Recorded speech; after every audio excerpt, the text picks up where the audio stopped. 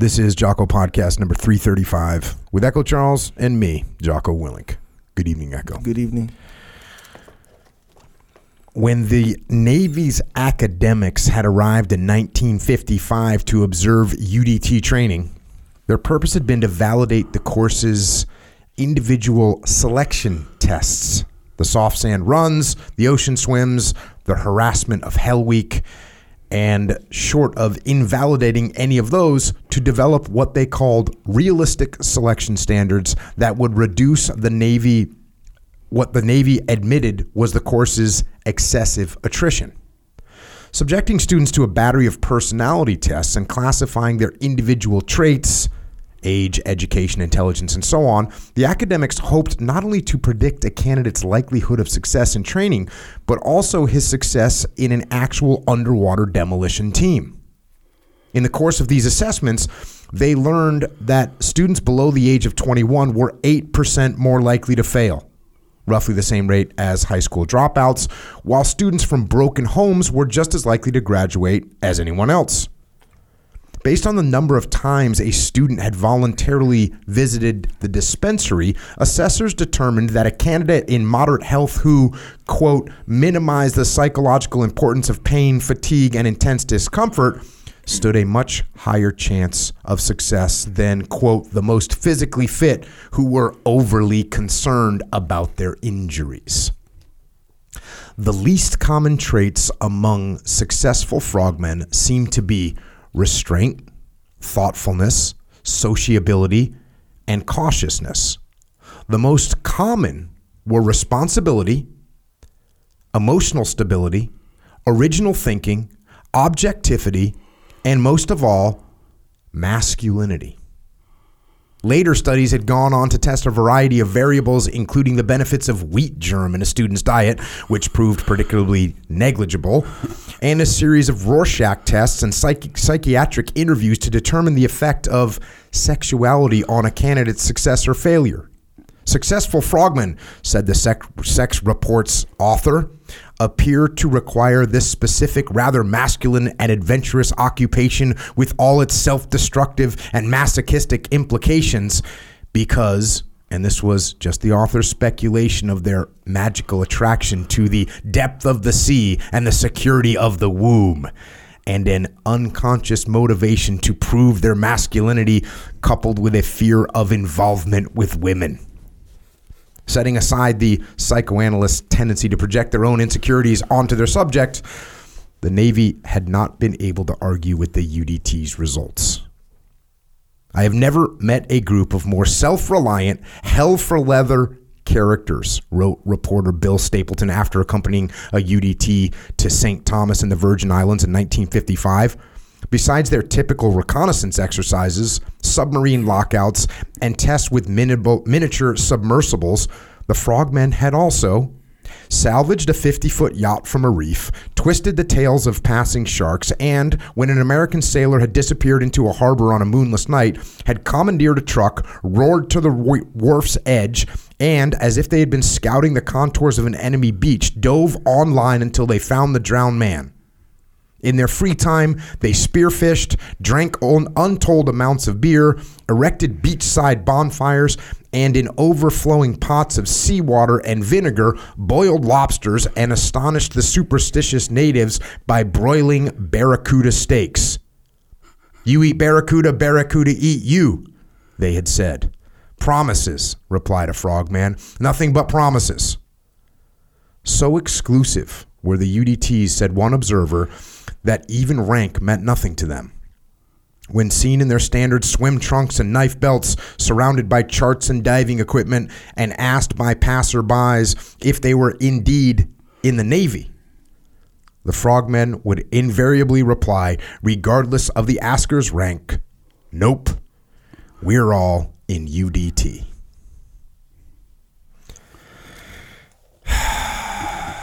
So that right there is an excerpt from an incredible book. The book is called By Water Beneath the Waves. It's written by a former SEAL named Ben Milligan. And it's an outstanding history of where the SEAL teams come from. But that little excerpt describing what a UDT man was like back in the day, That assessment is from 1955. So at that time, there were no SEAL teams. But the spirit, the soul of the frogman was there in full form, and this is where the modern-day SEALs come from. Those were our roots. Those were our forefathers. And it is an honor to have one of those old-school frogmen with us today to tell us about his experiences in the underwater demolition teams, what he learned there, and how he applied those lessons throughout the rest of his life. His name is Lance Mann, a UDT frogman, a waterman, a surfer, an entrepreneur, a lifeguard, and a damn good example of how to live life. Lance, thank you for joining us.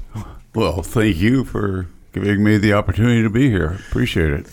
That assessment in 1955, I feel like I know half those guys that he's talking about. Like, these are the guys I grew up with in the teams. Right.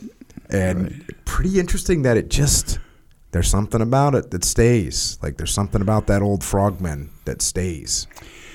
Well, and I think in the training and the buzz, if you will, and then the subsequent, I don't even know what all you do to become a SEAL today.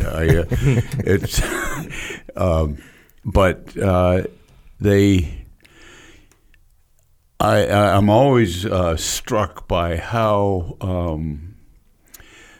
much a part of the old days is inculcated into the modern day trainee and the buzz candidate, and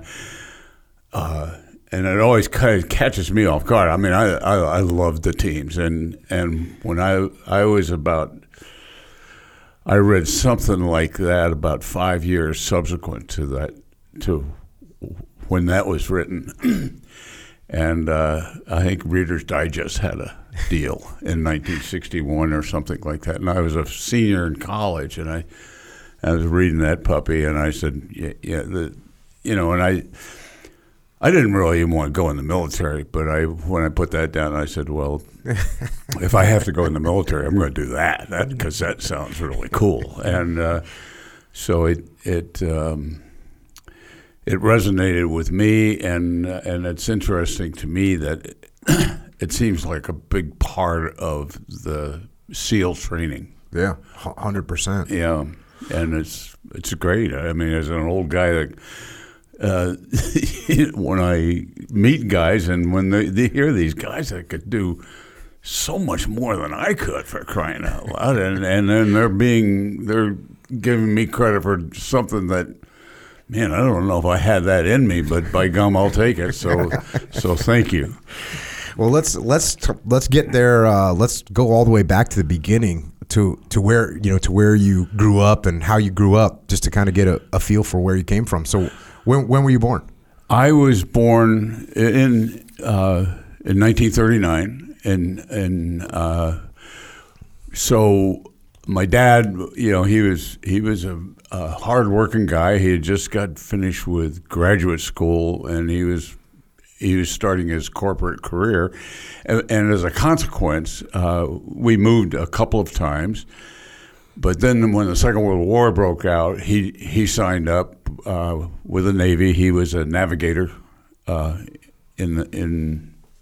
don't know what. So you were born in 39. 39. And here's your dad a couple years into his corporate career, maybe a year or two. Yes. And that was just what guys were doing. When yes. the war broke out, didn't matter what you were doing. You had a family, you got young kids. Right. You're going. Or you had some kind of occupation where they needed you in it, and so they didn't want you in the military. They wanted you to keep going with whatever you were doing. Do you have any idea why he wanted to go in the Navy? I don't know why Dad did that, but because of that, we moved everywhere. Mm-hmm. We lived in Hollywood, Florida. We lived in San Francisco, and we were all over the place, and we must have moved. And by the time I was about 4 or 5 years old and started going to school, I think I went to about 5 kindergartens. And then about 3 or 4 first grades, and then second grade I went down to 1, and then third, and then I went to the same school for third, fourth, and a month and a half of fifth grade. So I moved around a lot. And your dad was in the Navy the whole time? Is that what was going on? When he got, let's see, in 1945, I was 6, so I was in first grade, and that's when the number of schools that I matriculated kind of tapered down a little bit, and so we settled down. But did he get out of the Navy in 45 after the war? Okay. Yeah, he went and he became an administrative assistant to a U.S. senator from New Jersey that knew him as a young kid going to business school. Mm-hmm. And so then we kind of settled down in the D.C. area for a couple of years, and then moved to up around New York. And what were you into when you were a kid? What were you doing? Oh, nothing very worthwhile. It was one of those deals where you lived in a neighborhood, and your baseball team might have 13 guys on it, and that's the way it was growing up in.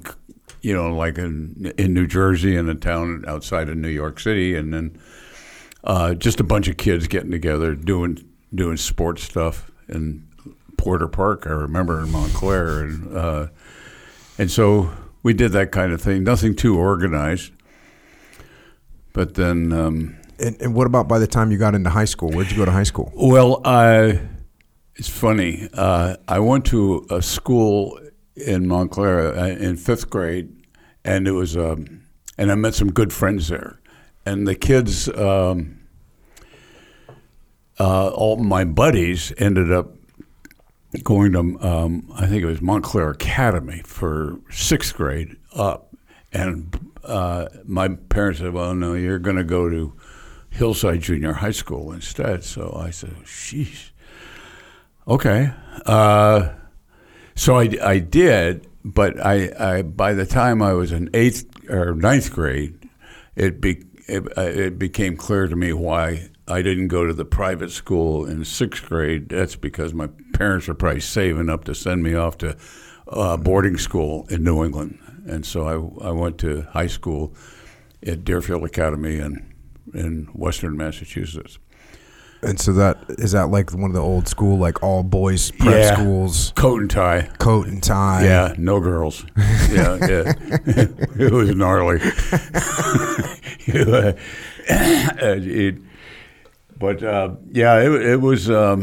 It's a great school. It was probably a lot better school than I was a student, but thank goodness for swimming, because I joined the swim team, and I wasn't a great swimmer, but I was pretty good, and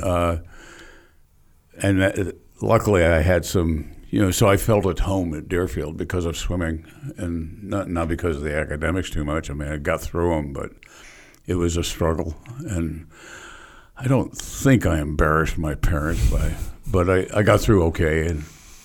And this is the late 50s?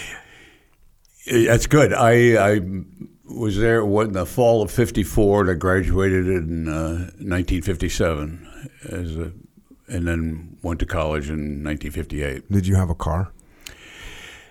In between, I got a car in no, not until I left Deerfield. Okay. Yeah, that was it. See, some of those kids, they graduate and they get a new car. How was that? It just seemed like cars back then were so epic. Oh, yeah.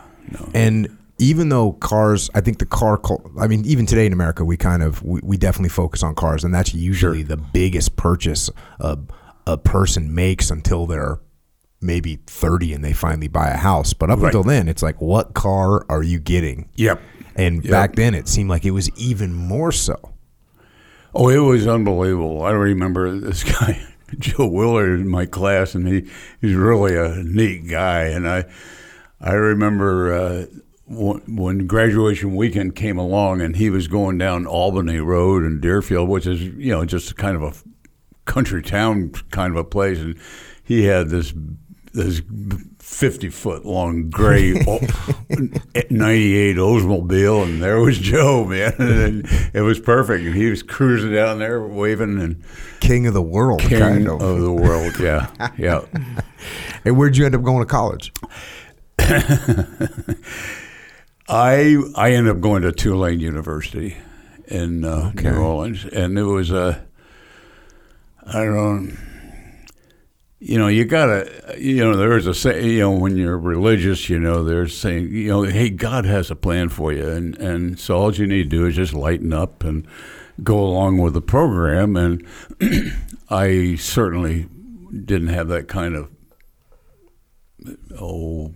spiritual significance inculcated in me at that point. However, you talk about a guy who had no clue what was going on, but somebody must have, because when I left Deerfield, I think I was the only kid in my class that had no college that was going to take me. And so my parents got me into this great college in Wisconsin called Lawrence College at the time, and they were good friends with the president of the college. So he says, yeah, okay, yeah. A mercy. Yeah. Mercy admission. So I went there, and it turned out that we went down to New Orleans because I had an aunt that lived there. We went there for spring break, and I looked around. I said, there's a college around here, And sure enough, there was Tulane University. And luckily, I had an uncle that was Tulane at that time. Well, I think has always been known for its medical school. And I had an uncle that was a doctor, and he was pretty prominent around New Orleans. And so he got me into Tulane, as a transfer student. When you got down to New Orleans, so now we're talking 58, 59 maybe?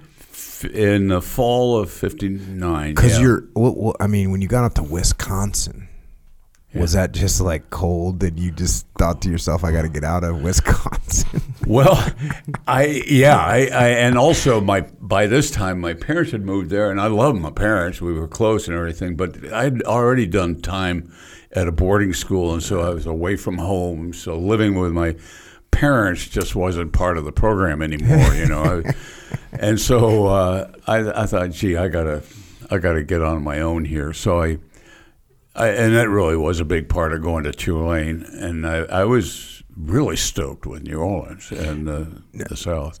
The first time that I went to New Orleans, I was in a SEAL platoon. I was a new guy, and we were flying to go to Hurlburt Field in Florida. Okay. And for some reason, the air crew had a planned stop from San Diego. We were flying to Hurlburt Field, Florida, and for some reason we had to stop for a night in New Orleans, for some unknown reason, right? Yeah, it couldn't have been Plano, Texas. Yeah, it's a Tuesday night, and all the guys are like, "Oh, we're going to Bourbon Street." And I'm thinking it's Tuesday night, and of course I'm not even old enough to drink, so I'm kind of just going along with whatever's going along. And I thought to myself, well, Tuesday night, maybe we'll go get some dinner or what. I just wasn't really expecting much. We got down to Bourbon Street on a Tuesday night. It was complete and utter mayhem. It was chaos. Yeah. There was people drinking, girls taking their freaking clothes off. It was insane.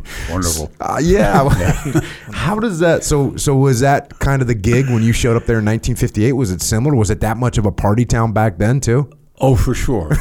And I was pretty straight arrow, and I think I had my first beer, I think, in my freshman year up in Wisconsin, and I had great friends in my fraternity there, and so we drank a little bit of beer, but I kind of honed it to a fine art by the time I got down to New Orleans. Yeah, New Orleans it's. I think I've been around. I've moved a lot, and I about 5 or 6 years ago, I was thinking my favorite city in the United States. It has to be New Orleans. I was only there for college, and then a few years later, we did some business down there. But there's something very, very unique about New Orleans. It's wild. So then my platoon commander, this was also in my first platoon, I think on our way back or something, we have another weird random stop in New Orleans, but he went to Tulane. Oh. So he made inroads, and we showed up at like a party where some kind of fraternity party, I don't even know what it was. But we show up to this place, and it's like a platoon of SEALs, and all these people, all these girls are there. It's just wild. Yeah. It's wild. Yeah. And I remember for a long time, when I was a young single guy, my favorite two cities in America were New Orleans and Lake Tahoe. Because Lake Tahoe is also just wild. Yeah. And so it was like that in the 50s too, huh? Oh, for sure. And we did all the French Quarter stuff, and then, but the fraternity parties were a big deal, and it was pretty wild and crazy. Although I must say it was probably as much of a college experience as it was a city experience, but we would spend time downtown in the quarter and stuff, and usually, if you're doing stuff and then you kind of finish up down in the quarter and somehow you get home. What are you studying when you're going to college? I studied psychology and then minored in English. And were you doing with any kind of intent, or is that just sort of like how it turned out? There was a lot of intent, because it looked to me like psychology was probably the easiest subject I could figure out. And then tangentially, I started doing the English thing, and I minored in that, and then I became really interested in school. I read a fair amount, and I remember graduating with a degree in psychology and minor in English, and I remember when I started thinking about it, I really wished I'd majored in English and then minored in something else. Psychology wasn't as developed as a field of study as it is today to so many people. It probably was, but it just didn't reach down to the rest of the world as it seems to now. Because my kids have studied it, and boy, they're learning things that weren't even on the map, when I was going through. But the English, I kind of wanted to major in psychology, partly just to learn about all the crazy people, but. When I was reading all these novels and books, that's where the crazy people were. So I had plenty of that. So English was good, and I'd say that I'd recommend that as a major for anybody. Yeah. So as you're going through college, are you thinking you're going to get a job as a psychologist? Or what are you thinking your future is going to be? Because you said you weren't really that interested in the military at that when you first showed up to college. No. The only reason in those days, if you're a guy, a big part of your life from about 16, 17 years old on is you got to deal with the draft. Because if you're not proactive with the military, you're going to get drafted and you're going to go in the Army. Even in 1958?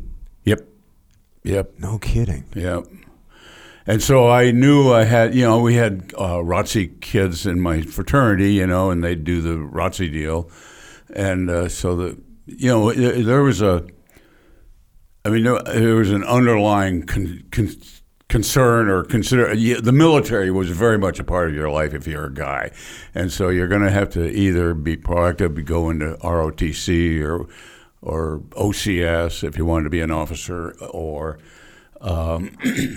get married. And marriage was a kind of a ticket out of avoiding the military, and I think a lot of guys did that. Filled with regret, all of them.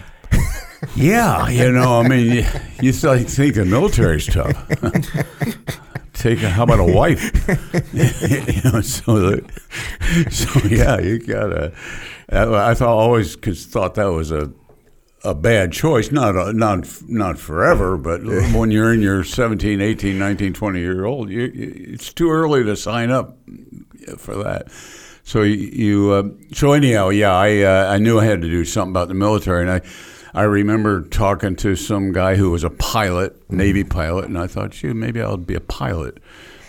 And then that article about UDT came up, and remember this guy named King Mallory, he was thinking he's going to go into UDT, and we were on the swim team at Tulane. And well, so you were like a legit good swimmer. Oh, no, yeah, again, like I say, God had a plan. We were just starting the swim team, so we could take anybody. So there I was at Tulane, and we did form the very first swim team that the Tulane had. So I guess you made the team. And besides, because in order to travel, you had to drive your own car, and I had a car, so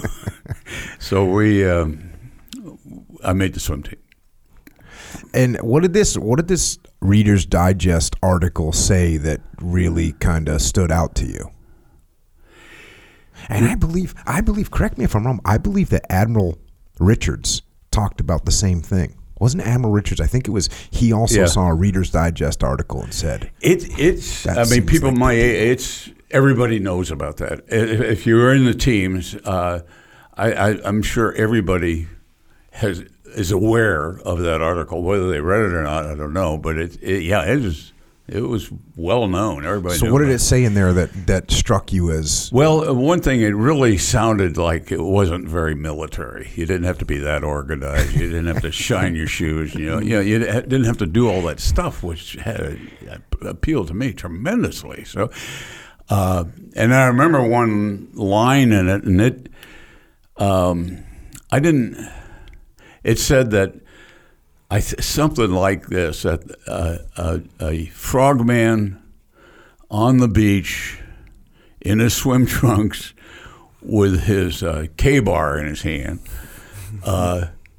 is one of the deadliest weapons in the military, or something like that, and that's really dramatic and hook, everything. line, and sinker. Yeah, and I didn't exactly buy that, but I liked the spirit of it, and I think as you in the passage that you read, that there is a spirit of you know what, I'm in the military, I'm part of a group, but I'm my own man. I'm still who I am, and I'm independent, and you're loyal to your soul. You're loyal to what you really want to do. It just so happens you're in this organization where everybody else feels the same way. And if you don't feel that way, you probably won't get through training. There'll be. So it was. There was something rebellious about it. Here you are going in the military, but yet you're going in. You're kind of backing into it, man. He says, "I'll go in the military, but this is how I want to do it." And I think that was part of the. I think that was part of the psychology of it that caused people. At least that's what I liked about it. There was like a recruiting poster, some kind of poster that I think they had for Project Delta in Vietnam, and it was Charlie Beckwith said something along the lines of, "I promise you medals or a body bag or both. Volunteer here." But I've also seen a similar thing for UDTs in World War II. I haven't been able to figure out the source of it, but it was something along the lines of no KP duty, no uniform, no standing in line at the chow hall, join the Suicide Squad, UDT. A way to recruit guys, man. Young guys read that kind of stuff and they get all kinds of fired up for it. Sure. And they have to want to take a risk too. Yep. So what was the process for actually joining? How did your dad feel about you going in the UDTs? Oh, he was all for it. 100% in the game. Yeah. My dad was a great cheerleader, and we like swimming, and he he liked to drink a lot too, and boy, after we're at some cocktail party or something, boy, by the end of that night, he had me going to the Olympics. He had, it was awesome, but I didn't measure up, but it was, he was all for it. And did he tell you anything about the UDTs in World War II? He didn't know. No, and even when I joined, he probably didn't know much about him. He was in the Pacific, and he was in an airplane, and the UDTs certainly made a contribution during the war, but I don't know if everybody in the military was aware of what all they did. Yeah. But he was stoked with me joining it.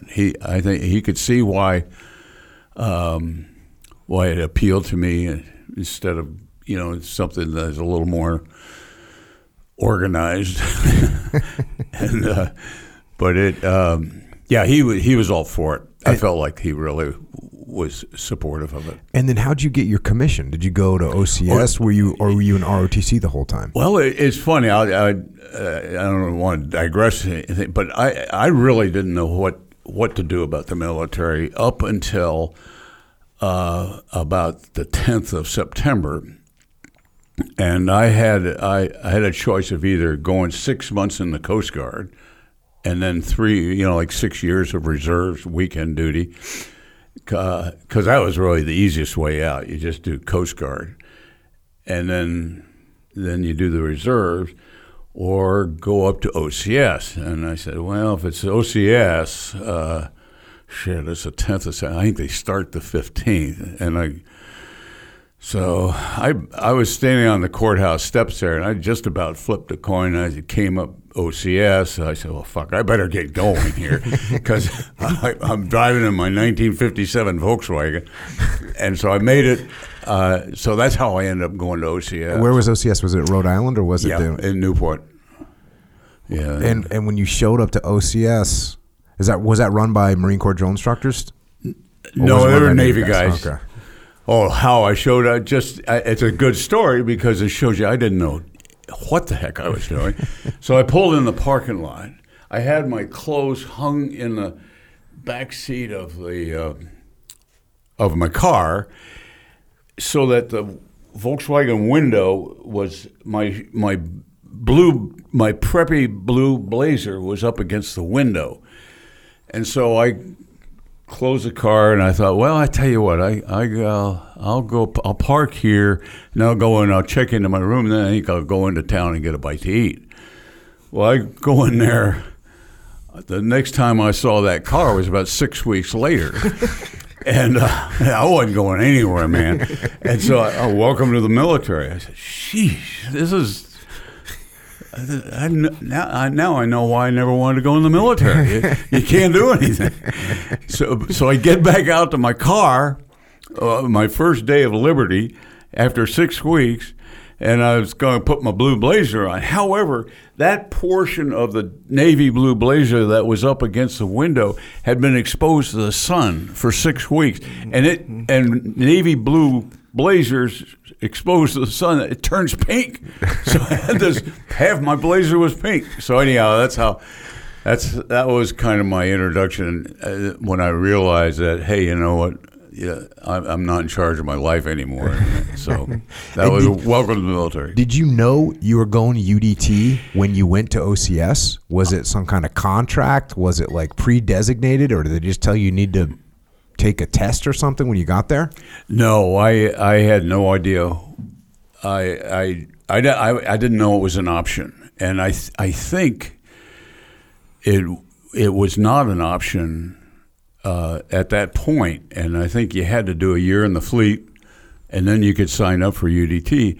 But this was getting in towards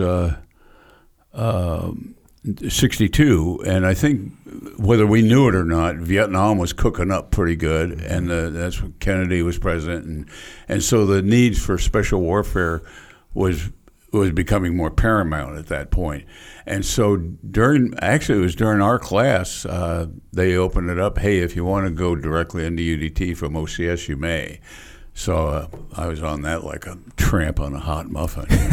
I said, I gotta get there. So did you take a screening test or something, or did you just volunteer? You had I think you had to hold your breath a certain length, and then there was another thing that you had to do. You had to go in a chamber, and they pressurized you down to 60 feet or something like that. And I remember that because I couldn't get one of my ears to clear when I was down there, and I ended up bursting the eardrum, but I didn't tell anybody about it because I knew then it's on one of those gray hogs out there is where I'd end up. So I got through it, and they let me in, and boy, I was really stoked to get a chance to go into UDT training. Was there even any? I'm going to assume there was no UDT people at OCS. They must have been. Did they just look at you like you were a crazy guy for wanting to go to that? Yeah, I was the only guy I think I was the only guy in my class. I mean, even up until like the 80s, officers that were gonna be SEALs were kind of like you were capping your career. Like, oh, you'll make captain, but you're never going to be an admiral. You were just kind of you were taking like a sideline. You were taking a side job that didn't really count to the big Navy. No, so I imagine in 1962 it must have been just. Oh like, yeah, that's a great point. I rolled into Coronado. There was UDT 12 and UDT 11 there, and then on the East Coast it was 21 and 22, I believe, and then the highest ranking officer on the West Coast was a Mustang commander, and his name was Mac Boynton, and he always smoked a pipe, so we called him Mac the Pipe. And he was the highest ranking guy in the teams, and he was I think second highest ranking person was a lieutenant, and then he ended up becoming a lieutenant commander, and then it was bitching. I mean, it was just not. It was just like you just read about it, yeah. And when I was driving, and then when I was driving up Coronado, I got off the ferry boat, and I was driving up Coronado, and the sun was going down. The Coronado Bridge wasn't there yet? Not yet. So you're driving up the Strand? No, you drive into town, and you catch a ferry boat in San Diego. And had you driven your VW across country? Yeah. What'd you have, a VW Bug? Yeah, 57. What color was it? Gold. Call it the Gold Coach. So you drive this thing across country. Did you do any preparation besides like, hey, you knew how to swim good? Did you run or anything like this? Yeah, they said running was a big deal. And I remember as I drove, I would check in to a hot towel joint, and then I would run about 2 or 3 miles and then go to bed. And then I did that. And then when I woke up, I ran a couple miles and go to and then get going. I knew you had to be fit, and so I was working on that, and I had been since I left OCS. By the way, when I left OCS, I was in my Gold Coach. It was February, and snowing, and I was driving through. I remember driving through Ohio, of all places, when John Glenn was going around the world or whatever he did, the epic space flight that he did, and I was just listening to it on my radio, riveted. It's just fantastic, and so that's kind of how I got my start from OCS back to was OCS done in 6 weeks, or is that just when you got your first break? It was done. Let me see. I started in September. So it was October, November, December, January. It was about a 3 or 4 month program, and so in February I was done. I mean, I was commissioned, and I was on my way to Coronado, making that big Navy paycheck. Oh, yeah, richest guy in the world. Yeah. Oh, yeah, driving one of the finest cars, modern day Tesla. It's just... So you're driving out. You drive out, and you eventually get to Coronado. Yes. And you say you take the ferry from where? From downtown San Diego into Coronado? Yeah, downtown. What is that? Seaport Village? Yeah, it is Seaport Village now. You get off, and you drive into NAB Coronado. You're looking. Right.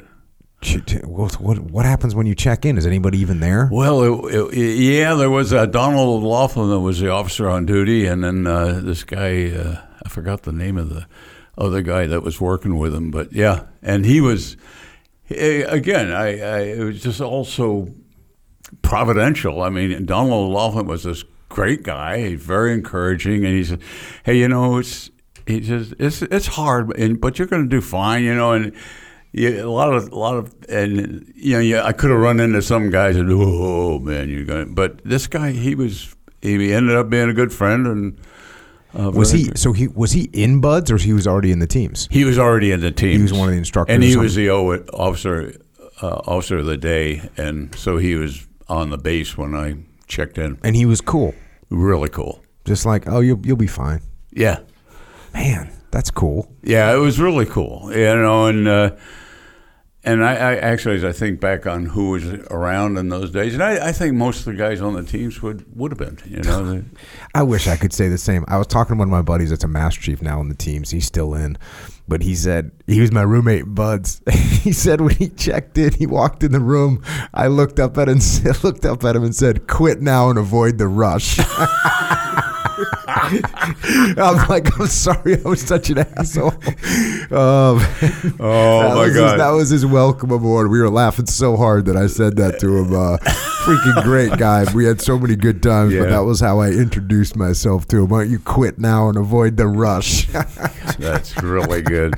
Good. How long did it take from when you checked into Buds to where you actually got into a class? That was good. It was about a month. We had some kind of course we took. They're just killing time at Building 401 across the street on the base, and then UDT was in Building 208 on the bay side of the amphib base. Okay, and then the teams were where the teams were. Okay, so you have about a month, and you're just kind of training, going through whatever kind of course they're putting through. You're working out. Yeah, you do your workout on your own, and which was fine. I'd just get up and I'd run.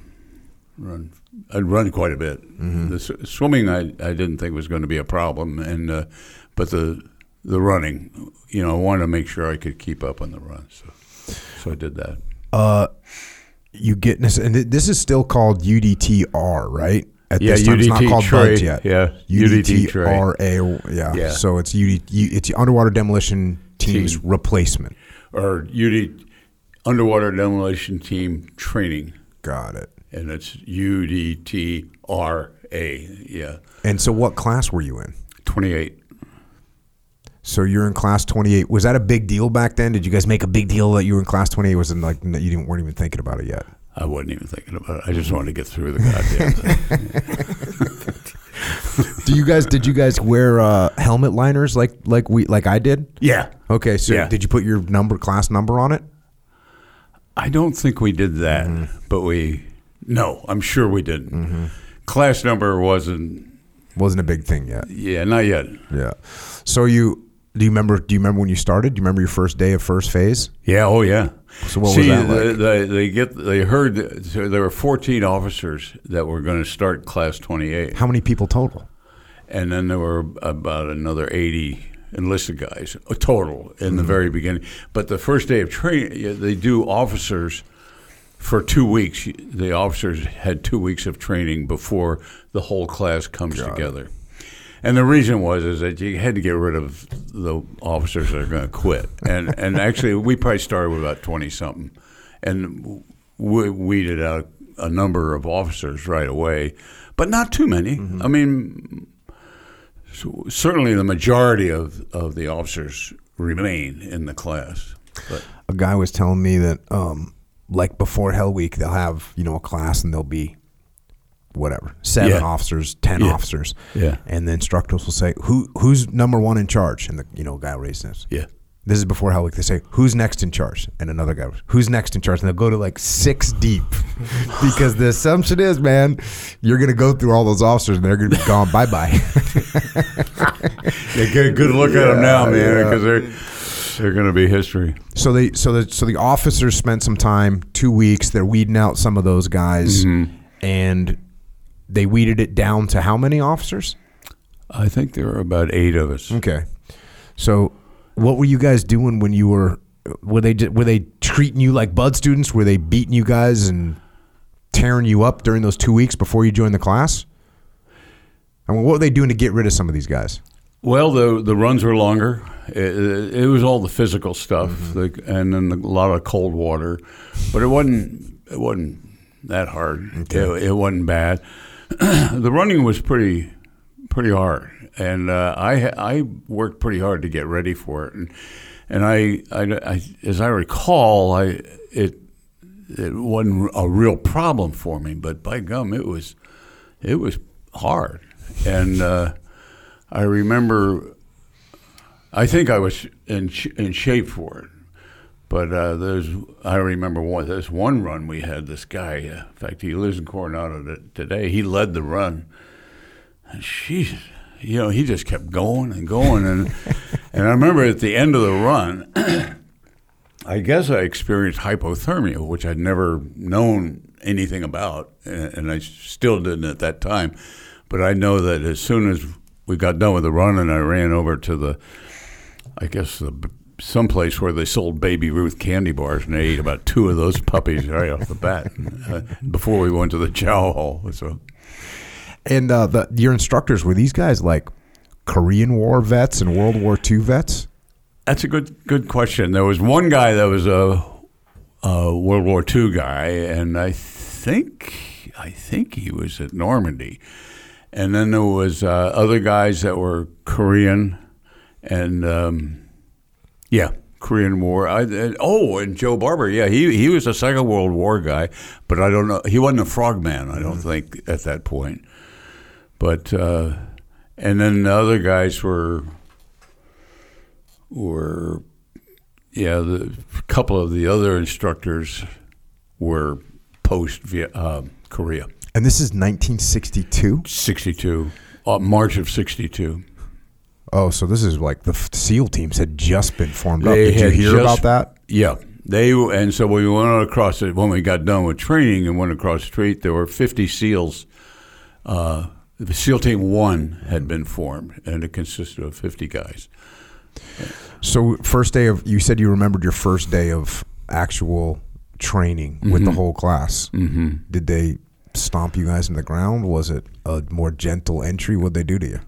Well, we had a pretty serious conditioning hike, and so there were trainees strung out from the hotel down to north, just everywhere. But yeah, we had a good run, and then everybody's pretty hot, so we got in the water, get cooled off, cool you down a little bit. Yeah, you trainees look a little hot, and you need to get cooled off here. So were people quitting on the first day?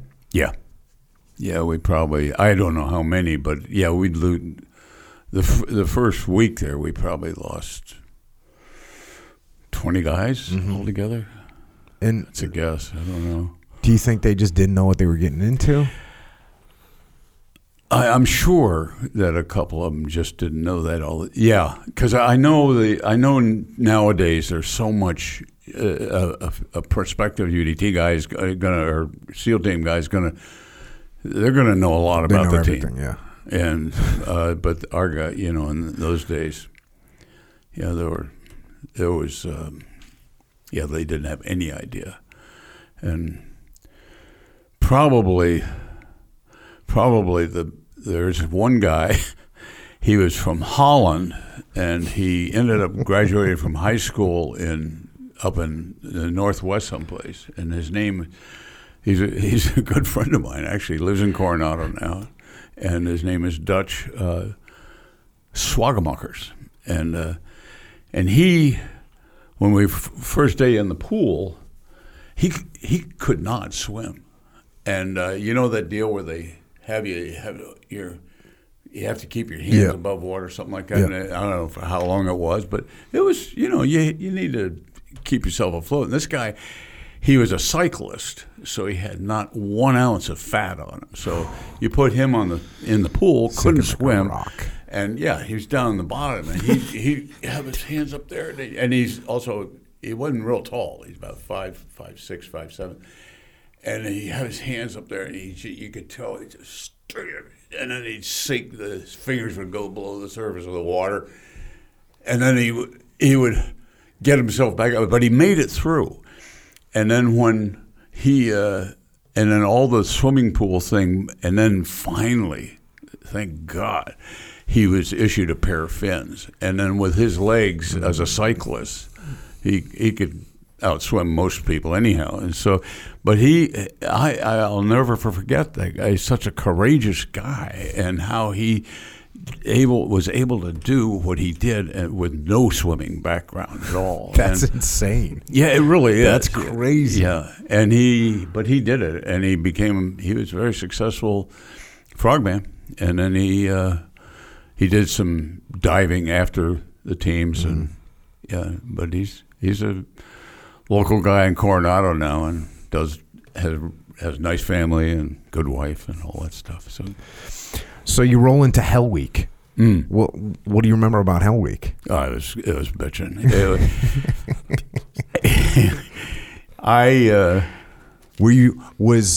What was the hype around going into it? Was people nervous? Were people excited about it? Were you scared?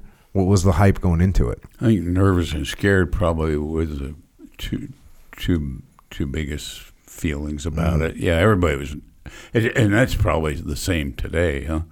It just, it was. I know in my own head, I've thought about it a lot.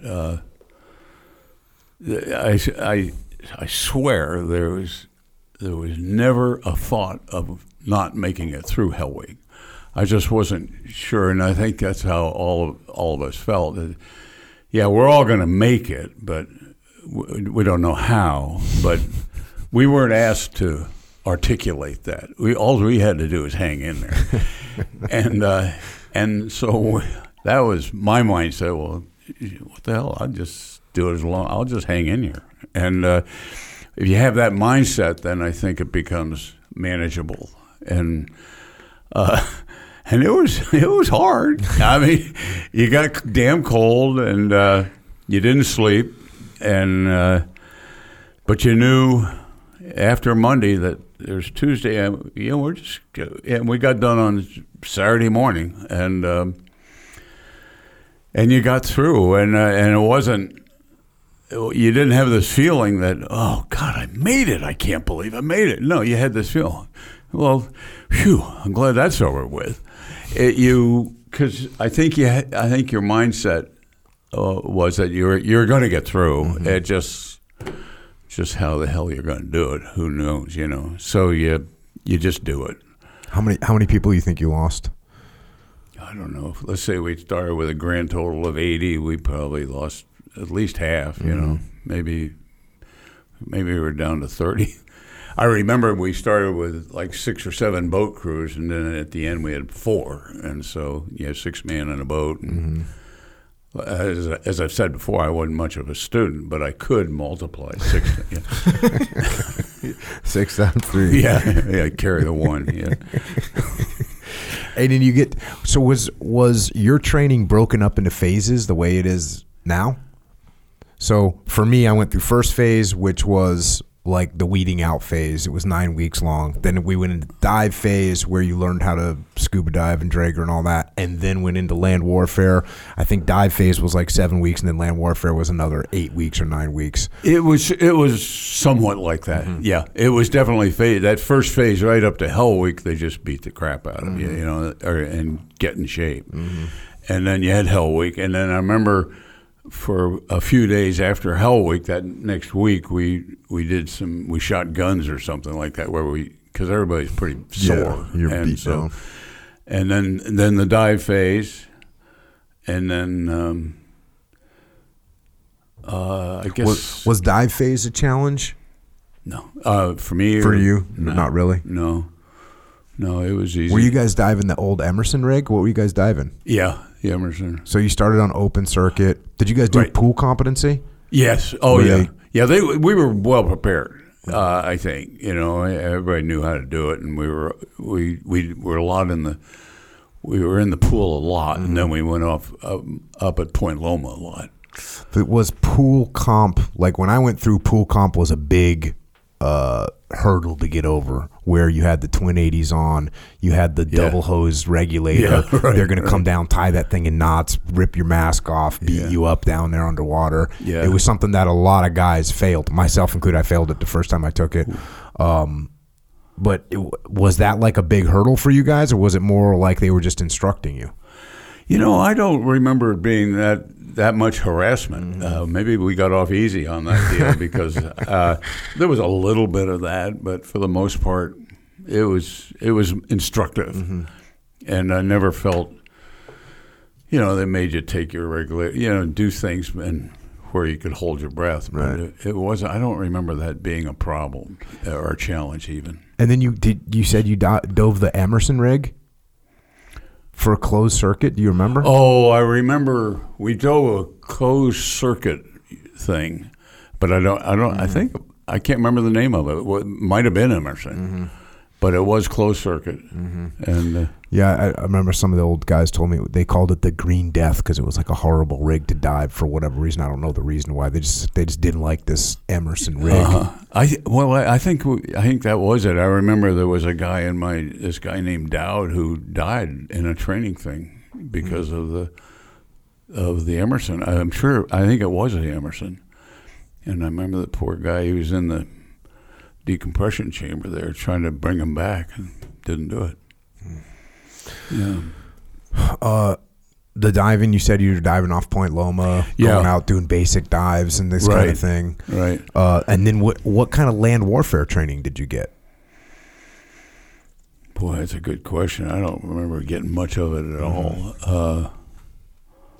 We did a little bit of marches out at Otay, where I guess there are a bunch of houses out there now, but it was a lot of land, hiking and going around, but there wasn't much of it, and it makes sense because SEAL Team wasn't part of the mission anymore yet, Right. So that land stuff, we were water guys, we were frogmen. So we didn't have to mess with that stuff. So when you wrap up with training, did you go to airborne school?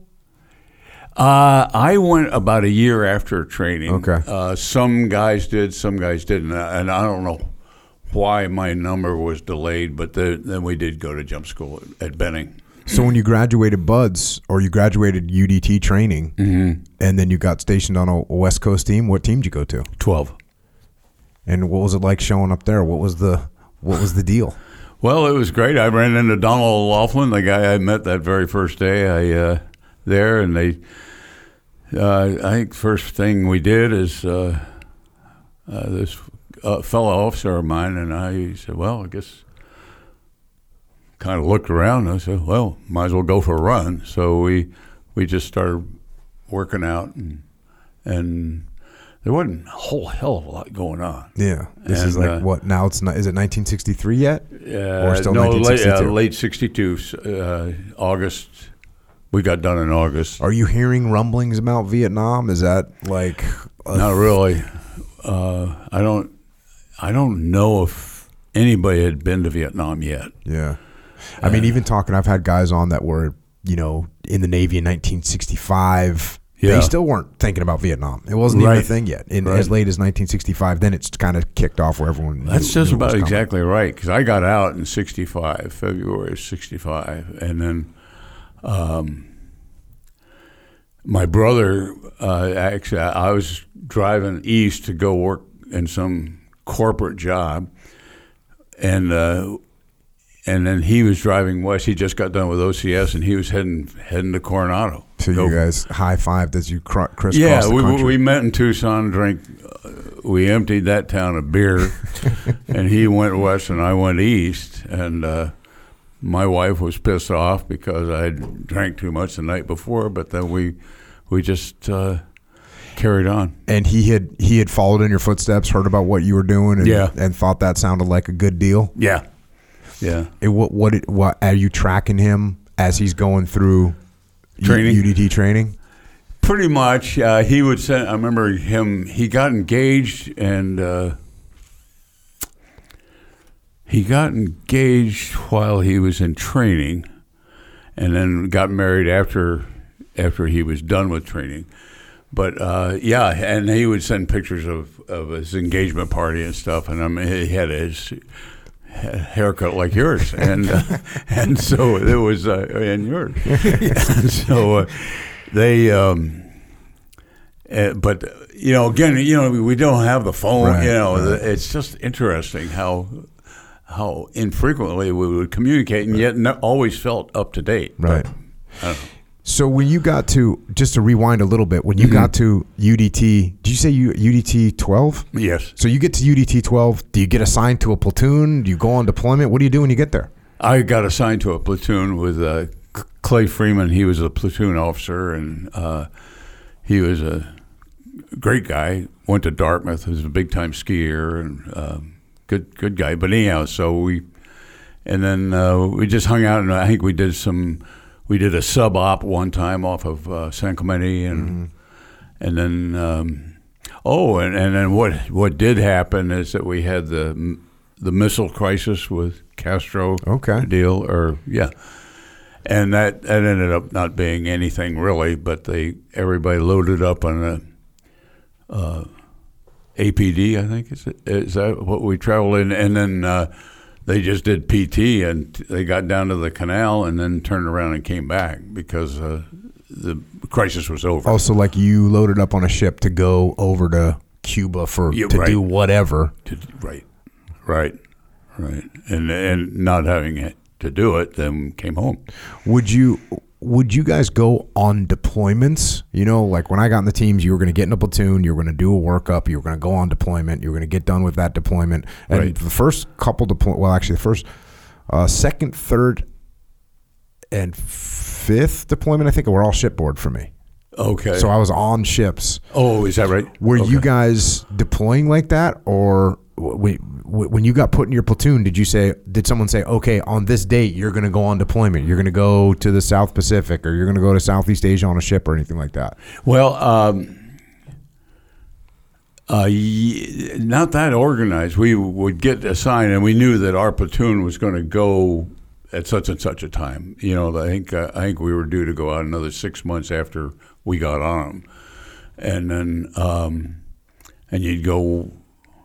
And I forgot how long the deployments were, but they seemed pretty long. So did you do one of those deployments? Well, we keep talking about God intervening here. What happened to me is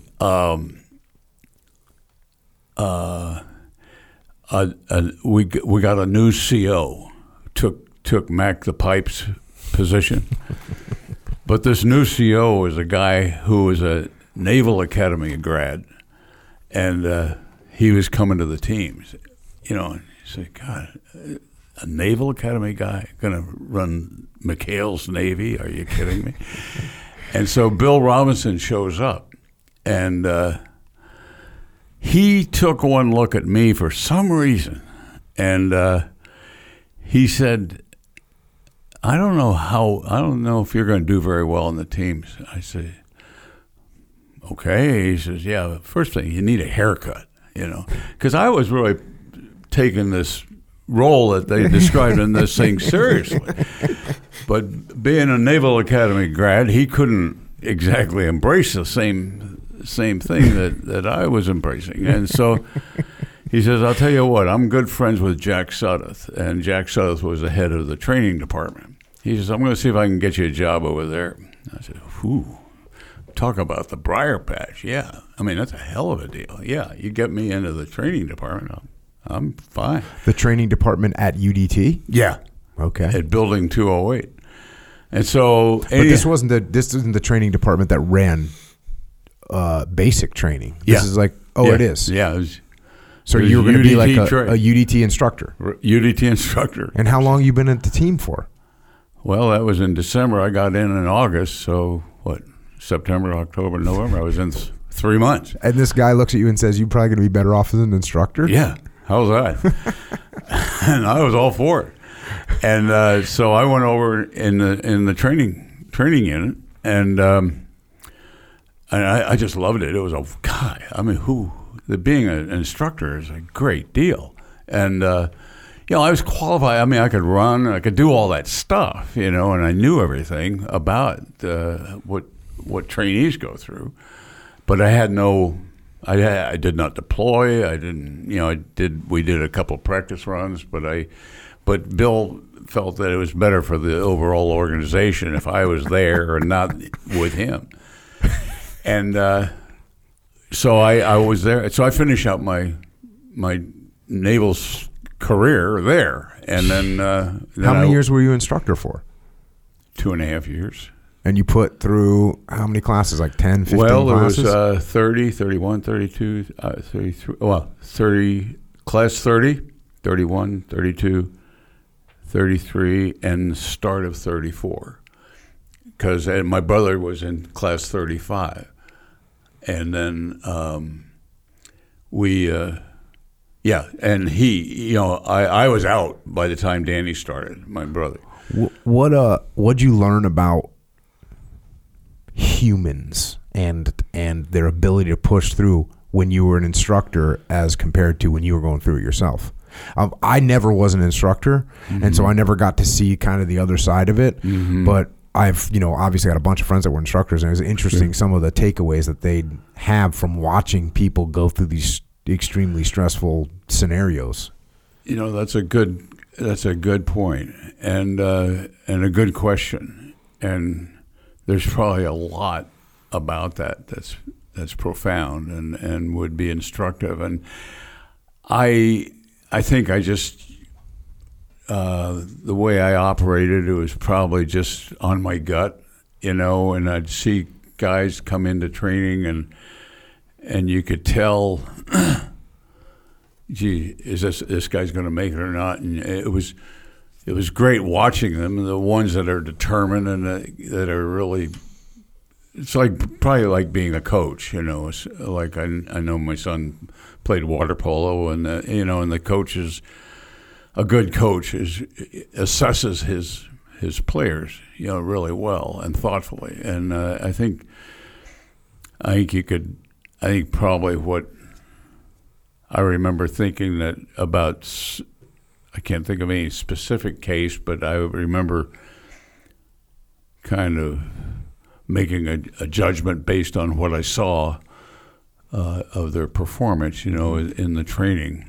So I that's about, and I don't guess I could differentiate the ones that could make it and not. I mean, between the ones that could make it and not, I could differentiate between them. But then you have a group of trainees that got through, and other than the common deal that they were determined and focused and worked hard and committed. It seems strange that they're really, over all these years, they've never been able to figure out who's going to make it and who's not going to make it. It doesn't matter if you were a Division I wrestler or a Division I water polo player. You might quit and you might make it. Right. And you could be a person that doesn't know how to swim, like your buddy there. Like Dutch, and you'd think never in a million of the years this person can make, and they can make it. Yep. They've just not really figured it out. Really figured out who's going to make it and who's not going to make it. Right. Well, it just reminds me, there was a guy, an officer in my class, when we were doing the 2-week pre-officer deal, and he was an Olympic swimmer. He was a backstroker, and he went to Yale.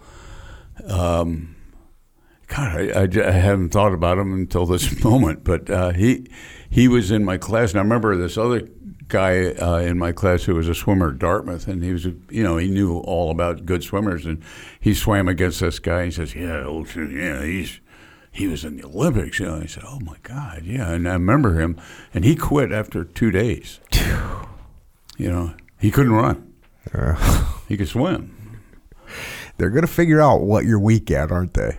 Yeah, aren't they though? And it's gonna. Yeah. You have to be. I was kind of lucky that I was okay at kind of everything. I wasn't going to win anything. I never won a run. I don't think I ever won a run my entire time in the SEAL teams. I don't think I ever won a swim. In fact, I know I never won a swim. But I was kind of like okay at pretty much everything. And that is a better way to be than to be an Olympic swimmer and not be able to run. Yeah, you betcha. that doesn't work. I think this guy's name was Dolby. I have to look him up. But, I remember, gosh, he was...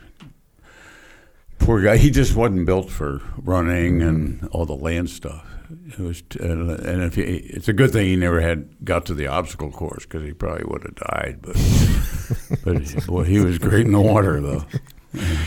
So you spend these 2.5 years putting students through, seeing that side of things, and then it's just your time is up in the Navy. Yep. And you decide you're gonna move on.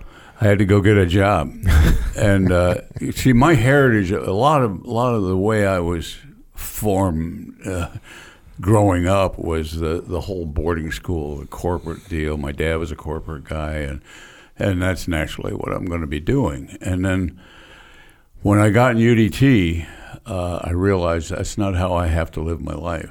But I signed up for a corporate job anyway, and I was in this management training program back in Baltimore, Maryland.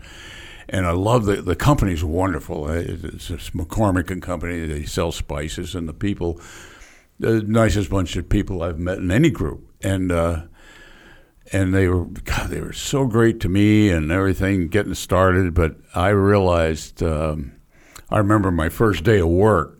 I was up on the 6th floor of this building. And I spent the whole day in there, and it was real sunny and bright when my wife dropped me off at work, and then at night when I come down it was about 6, and it was summertime, so it was still light, and I could tell it had rained during the day, and I said, "What's this all about?" It rained while I was in this building, and I wasn't even aware of it, and I said, "This is not how I want to live. I don't want to live in an office." So then I stuck with the training program for a couple of years, and then I had to make a move, so I did. But I ended up. A friend of mine was teaching school at Punahou School in Hawaii, so I said. So I wrote him. I said, "You got any openings out there?" So he got me a job as a teacher at Punahou, and I said, "Boy, from Baltimore to Honolulu, that's not a bad switch." So.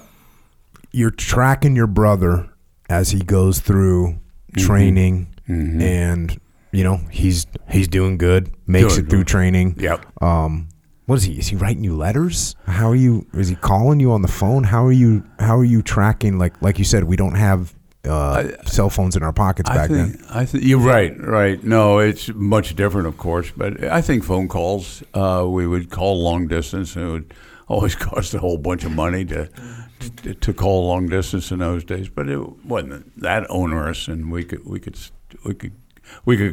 knew what was going on. And as that's happening, and now he's in the teams. Now Vietnam is sort of in. Escalating very rapidly. Yeah. And is he talking to you about the fact that he's probably going to end up deploying to Vietnam? No, he was planning on going into the training unit just like I did, and thought for sure that would happen. But then, and he did one deployment in Vietnam, and then came back. And that was at a UDT deployment? Yes, he was with 12. Okay. No, he was with Team 11. So he does a UDT deployment to Vietnam. And they're doing the kind of UDT stuff, working a little bit, but it wasn't really. Well, I shouldn't say that because I've talked to a bunch of UDT guys that did some really dangerous stuff in Vietnam. They were doing ambushes and stuff. Okay. They were playing with guns and stuff. Yeah, it was different. And he came home. And what were his thoughts about that deployment? What did he tell you about that? Well, he just thought that he wasn't sure how much he how purposeful it seemed to him. I mean, he wasn't rebellious. He was going along with the program and happy to be a part of the team and all of that. But it wasn't. It was just something he had to do. He's glad he did it and got it done. But then the whole Vietnam spirit is pretty grim, even with the teams, even with great people like UDT guys, and no one really knew what they were doing, and they'll tell you, gosh, we went over there and we weren't really sure what was going on.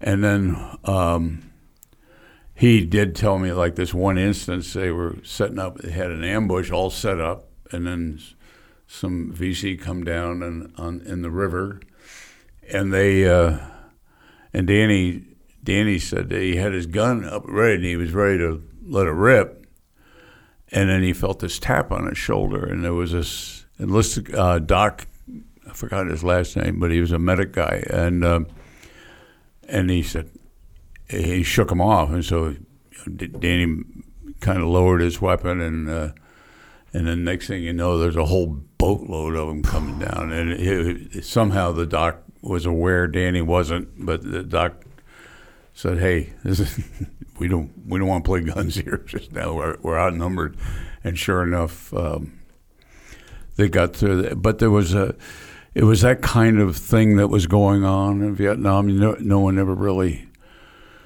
knew what was happening, and so he gets back. And then he was hoping that his next deal would be to get assigned to the training unit, and but instead he got assigned to SEAL Team 1, and they were heading out. They were going to deploy to Vietnam, shortly. And I remember this friend of ours, Lou. He was an officer in the teams, and because Danny was married, and Lou said, "Hey." And Danny was pissed because he wanted to go to the training unit, and so, but he's fine with it. That's what I'm going to do. And so Lou said, "Hey, he's a single guy," and he said, let me take your place. I'll take your place, and I'll go in the teams, and you can go to the training unit, because Lou was in the training unit already. And Danny said, "No, it's I'm going to see this through," So he did, and so it's just kind of the thing that works out. But and then so he goes on to deployment in Vietnam. Did you hear from him while he was over there? Not from him.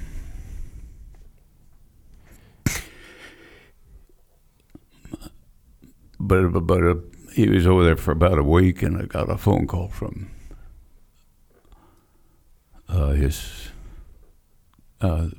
from the COO of SEAL Team 1, who was Frank Anderson. And he said that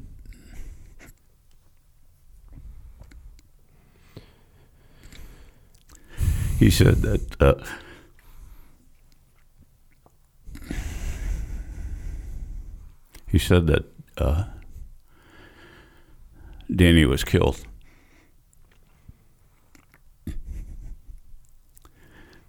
And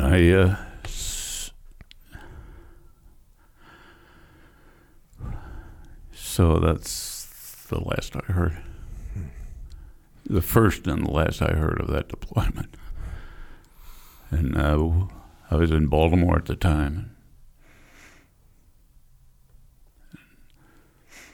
Did that make the cubicle you were sitting in all day seem even smaller?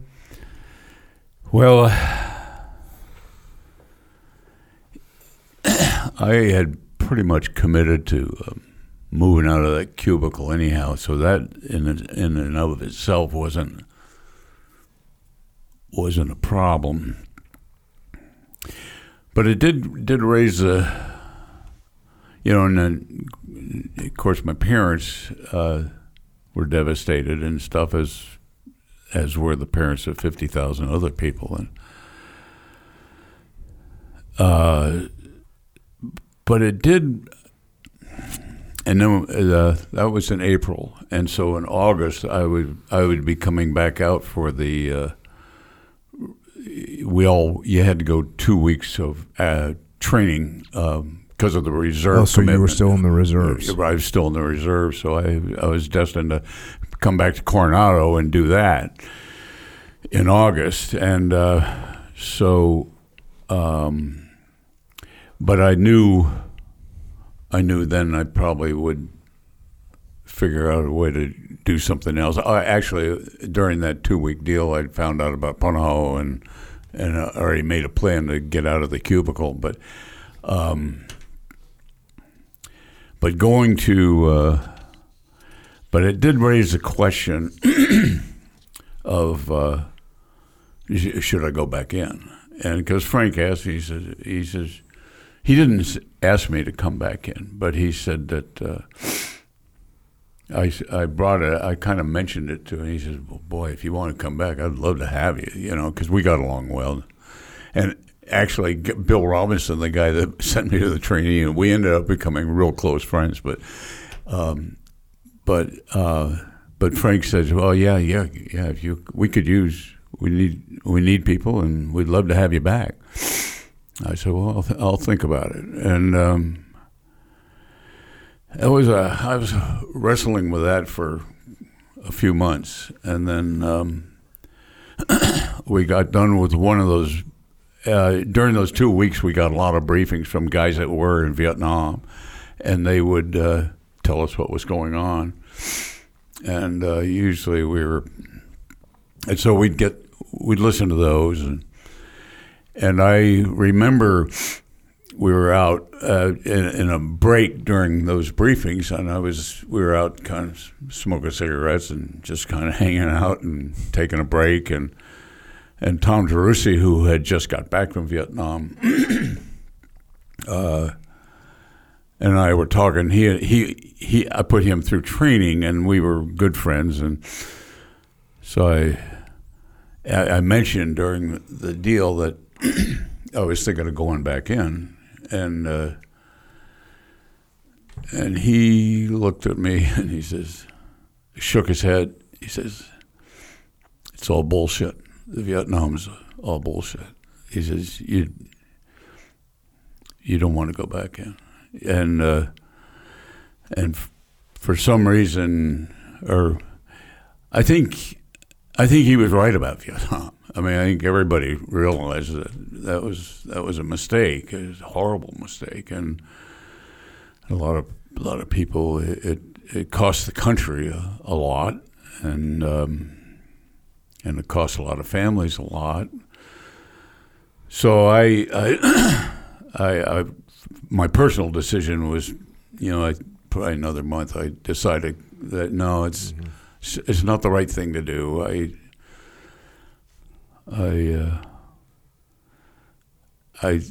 guess I thought of my parents. I just thought about the whole Vietnam thing, I guess, and I'm not sure exactly what caused me to come to that decision, but it just didn't seem to be the right thing to do. Yeah, I can't even imagine trying to tell your parents that you were going to make that decision. That doesn't seem like that would have been the right thing to do in that scenario. Who knows? Mm-hmm. I didn't. It never really got that far, so I didn't have to really hurt my head over it. But it's a decision I made. Mm-hmm. Did you stay in the reserves, though? Yes. Well, you were obligated to. So I stayed in for about 7 more years, and then got out. But I was more into living in Hawaii and teaching school and and kids were showing up. Showing up. Yeah. When did you start surfing? I was a ripe old age of 22 in Coronado when I first got to Coronado. And they, like I said, when I first pulled in there, and those cars with the boards hanging out and everything God, it's just so compelling. So I signed up, and I bought a board, bought a Hobie, Phil Edwards model in Dana Point, and drove up there and got it and started surfing. Was that before Dana Point they put all the? Yeah. Oh man. Yeah. Was it as good as like Malibu? How good was it? It usually was bigger. Yeah, it was as good as Malibu, and it was this huge, and it was usually a big swell, north swell, and then it was killer Dana. So that must have hurt being in Baltimore as well. Now you can't surf. Yeah, although I did go to Rehoboth Beach. Okay. Yeah, we went there a couple of times, and but I really had to get back to California. It's really important. And then you end up in Hawaii. You're teaching school, and you're just getting more and more, or I should say, I guess, continuing to find other ways to be involved in the water at this time. Yes, and then it was. I got really interested in outrigger canoe racing, and so I joined this canoe club, and there was one other guy there that was a Holly guy, and the rest were Lot Hoyen, and we got on a crew, and I loved it, and became real good friends with the coach, his Baby Bell, and he was great. How long are those races? Well, you have the regattas, and so if you're like I was senior men, and those are about a mile, and you have buoys, you go around and around. And then you have the distance races after the regatta season is over, and then you have the distance races. You know, there's one that runs from Kailua to Waikiki, 20-something. And then the granddaddy of all the canoe races is the Molokai race, which goes from Haleakala Harbor and on Molokai to Waikiki. And so... and how big? How many people are in the canoe? 6. And then, like when you do those long distance races, you have nine people in the canoe, and 3 are resting, and then you just change, and you make water changes as you go, and you change every 20 minutes or so, and it's about a 6-hour race. So you have to be in pretty good shape, but you do. You know, you just get. And how'd you do in all those races? Well, the first year we, let me see. I guess our first year we were really bummed. Yeah, we got beat by Waikiki Surf and Outrigger. We were 3rd, and then the next year we won it, and then the next year after that we won it, and then. And then my last year, I was up on the mainland starting to work for Chart House, but they said I could come back and paddle with them in the Molokai race. So I went back, and we did pretty well, but we didn't win it. But it was a good race. And is that what your transition was out of teaching school, going to work at the Chart House? It was. Yeah, I was teaching. I was waiting on tables in Waikiki while I was teaching school. I worked at Chuck's Steakhouse. It was at the Outrigger Hotel, and Buzz's Steak and Lobster. It was down on Beach Walk, and I knew I wanted to go to work for the Chart House because there were a couple of UDT guys that were actually there was one UDT guy, and then Joey Cabell, who's a big time surfer that started the very first Chart House in Aspen. And his name is Buzzy Bent. And then Buzzy and Ron Smith were classmates in UDT class 16. It's 16 or 19, but it was before me. And I became friends with Ron, who's a dynamic character and just a great personality. And he was, at this point in the late 60s, he was president of Chart House. And then Buzzy was kind of retired, and Ron was running the company, and so I wrote him a letter. I said, "Hey, I'm working at a steakhouse in Waikiki. You got any openings?" And he says, "Sure, yeah, come on." So I ended up working for the Chart House. And what did you do at the Chart House? So there was a Chart House in Coronado when I was in Buds, and when I got to SEAL Team 1. And man, I used to go to that Chart House. I don't know, like once a week, maybe once every other week, and get prime rib. And it was weird because when I grew up, we didn't eat a lot of steak when I was growing up, so I didn't even start liking steak and prime rib until I was like in the Navy, because then I could buy it myself.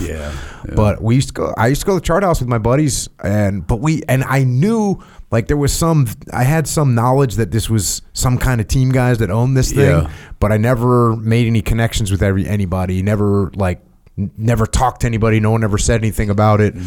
But so were you involved in that Chart House in the early 90s in Coronado? Well, even before that, I started in 71. Oh, damn. The Chart House has been around since the 70s? Yeah, I think they did the first one in Aspen was 1960, I think. It opened on July 4th. And then the second one was in Newport. And that was, I remember I was in the Navy when we ate it at the Newport one. And then that was the second one. And the third one was at Shelter Island. Okay. On Shelter Island. Okay. And that's when Ron joined the company. And he got out of the Navy about 64, 65, and then went to work because of Buzzy. He and Buzzy were tight. And this is someone you said named Buzzy Bent? Yeah. Not Buzzy Trent, the surfer? No, the surf guy. Yeah, no, it was Buzzy Bent. He was a great surfer himself. And so you were working as a waiter in Hawaii. Right. And you write these guys a letter. They're old team guys. You're an old team guy. Yeah. And they're like, yeah, we'll hire you. Yeah. Did you tell them you were a waiter, or did you tell them you had some big management position? No. I told them I was a waiter. I knew Ron fairly well at this point, personally, and so he believed me, and so we had kind of a training program. This was in 71 when I came back from Honolulu to Redondo Beach, and did a training program there for a few months, and then Ron and actually John Creed, the other guy who was the executive vice president, he was an old surf guy and water guy. And they said they were talking about, gee, we'd like to get a restaurant, a Chart House in Hawaii, and there was one there, but it wasn't part of the corporate Chart House on the mainland. So I said, well, gosh, you ought to buy a restaurant from Jerry McDonald. He has them on Maui, and so we ended up buying the Sugarcane Inn, which is in Lahaina, and then made a Chart House out of that. And that was my first real assignment with Chart House, is to go open that, build it, get it ready for business, and that was my first kind of real assignment. And what year was that? That was in 1972 is when because Danny was born in November of 72. We went over in December of 72 and bought the Chart House. And then we've stayed there. I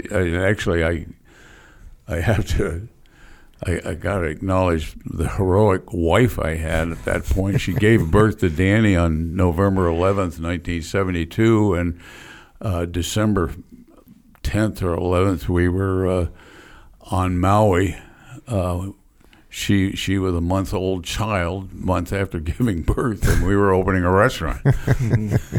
And she courageously charged through it and did great. Probably no one else could do that. But. And so how long were you running that Chart House? I ran that baby for about a year, and then I came back to the. Let me see. And I came back to the mainland. Oh yeah, that's right. I ran that for about a year, and then about that time, Chart House was getting bought by another corporation. It was the largest franchisee of Burger King restaurants. So they wanted to diversify, and so they bought the Chart House. At that point, consisted of about 7 or 8 restaurants, and at that point, asked me to come back for that to be a kind of a regional manager guy in California. So we moved back, and again, it was almost the same sort of experience I had in Baltimore. I said, "This is getting pretty corporate, guys," and so how about can I go back to Maui? And so I went back to Maui and stayed there for quite a while. Still with the Chart House? Still with the Chart House. Yeah, I went back there, and then I ran the Chart House that had opened a year earlier as a manager. And then we started developing restaurants in the islands, and then I became kind of a regional guy out there then. And how long did you stick it out in that business? I stuck it out. I was there. Let me see. So 70. Because the restaurant business is really hard. Well, it is. Although, as many of us from Chart House like to say, is that, I wouldn't work for a restaurant company unless it was a Chart House. I mean, Chart House was pretty well. You just described it. Yeah. It's a special place, and it was. And in fact, today, even though Chart House is no longer in existence, there's a kind of a Facebook group that has it's the old Chart House employees, friends, and so on. Oh, wow. And they're just it's a great group. They're very dedicated to the Chart House, and they say, "Hey, you remember this when this happened, and somebody fell in their face in the avocado dip?" And it's just so there's a lot of history there that gets retold in Facebook form. So, but well, how long did you stick with it then? And then, I stuck with it until about 76, and then I built my own restaurant up in Makawao, and I just ripped the Chart House off. We had a salad bar, and and we had our deal, but it took off. It was a great restaurant, very, very busy, and so we ran that for a while. We were living in Lahaina. And it was about a 45-minute drive up to Makawao, and I was kind of getting tired of that. So I asked the Chart House guys if they wanted to sell any Chart Houses. So I ended up buying another Chart House right outside of Boston in Duxbury, Massachusetts. And again, my courageous wife, who was pregnant with our youngest child, and we loaded up and went there and ran that restaurant for about a year. And then our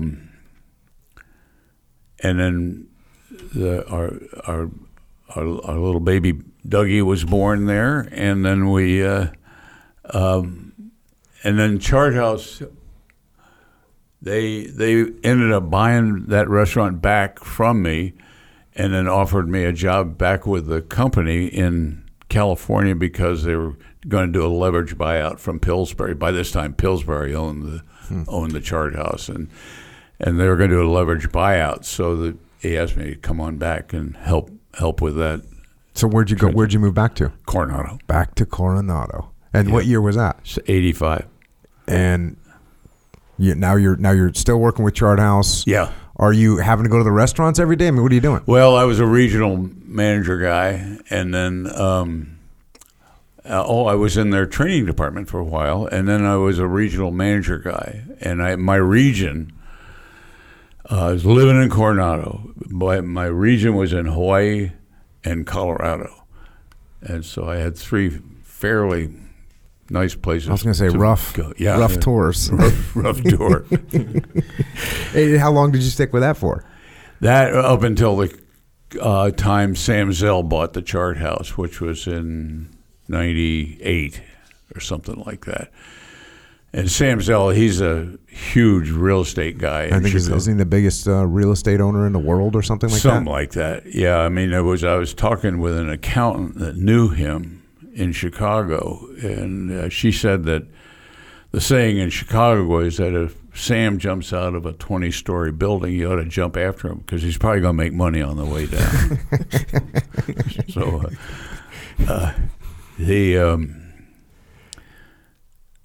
and so I did. I stuck with that until 98, and then I moved back to Coronado.